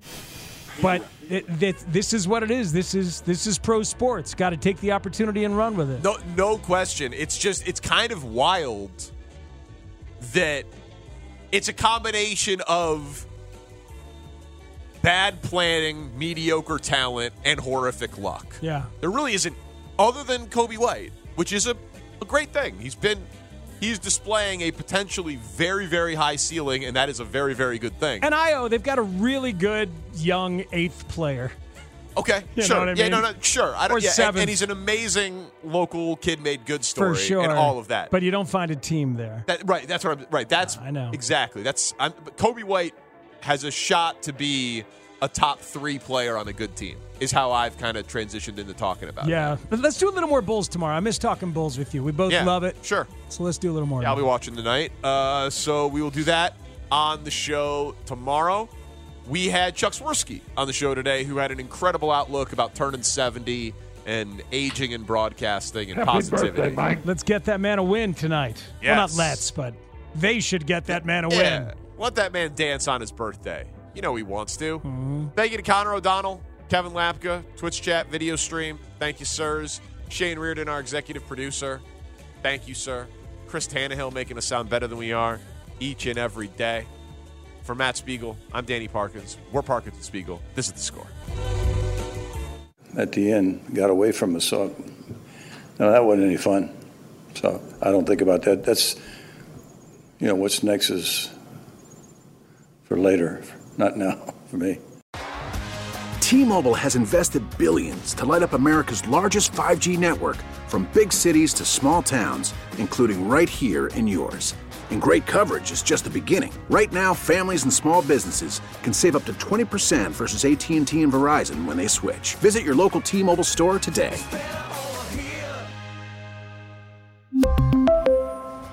Plan savings with 3 lines of T-Mobile Essentials versus comparable available plans. Plan features and taxes and fees may vary. Spring is a time of renewal, so why not refresh your home with a little help from Blinds.com? We make getting custom window treatments a minor project with major impact. Choose from premium blinds, shades, and shutters. We even have options for your patio, too.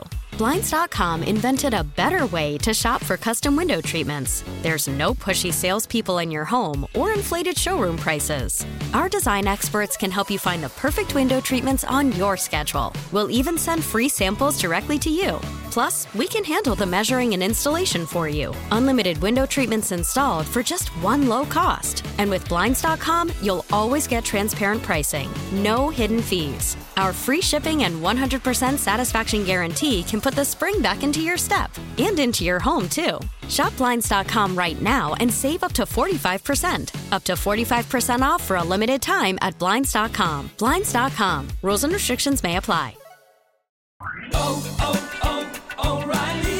Protect your vehicle's engine with a full synthetic oil change and save with Mobil 1 at O'Reilly Auto Parts. Purchase 5 quarts of Mobil 1 full synthetic motor oil and receive a $10 O'Reilly gift card after rebate. See store for details. With your Mobil 1 purchase, you'll also receive 2 times points during O Rewards Bonus Points Month at O'Reilly Auto Parts. O'Reilly Auto Parts.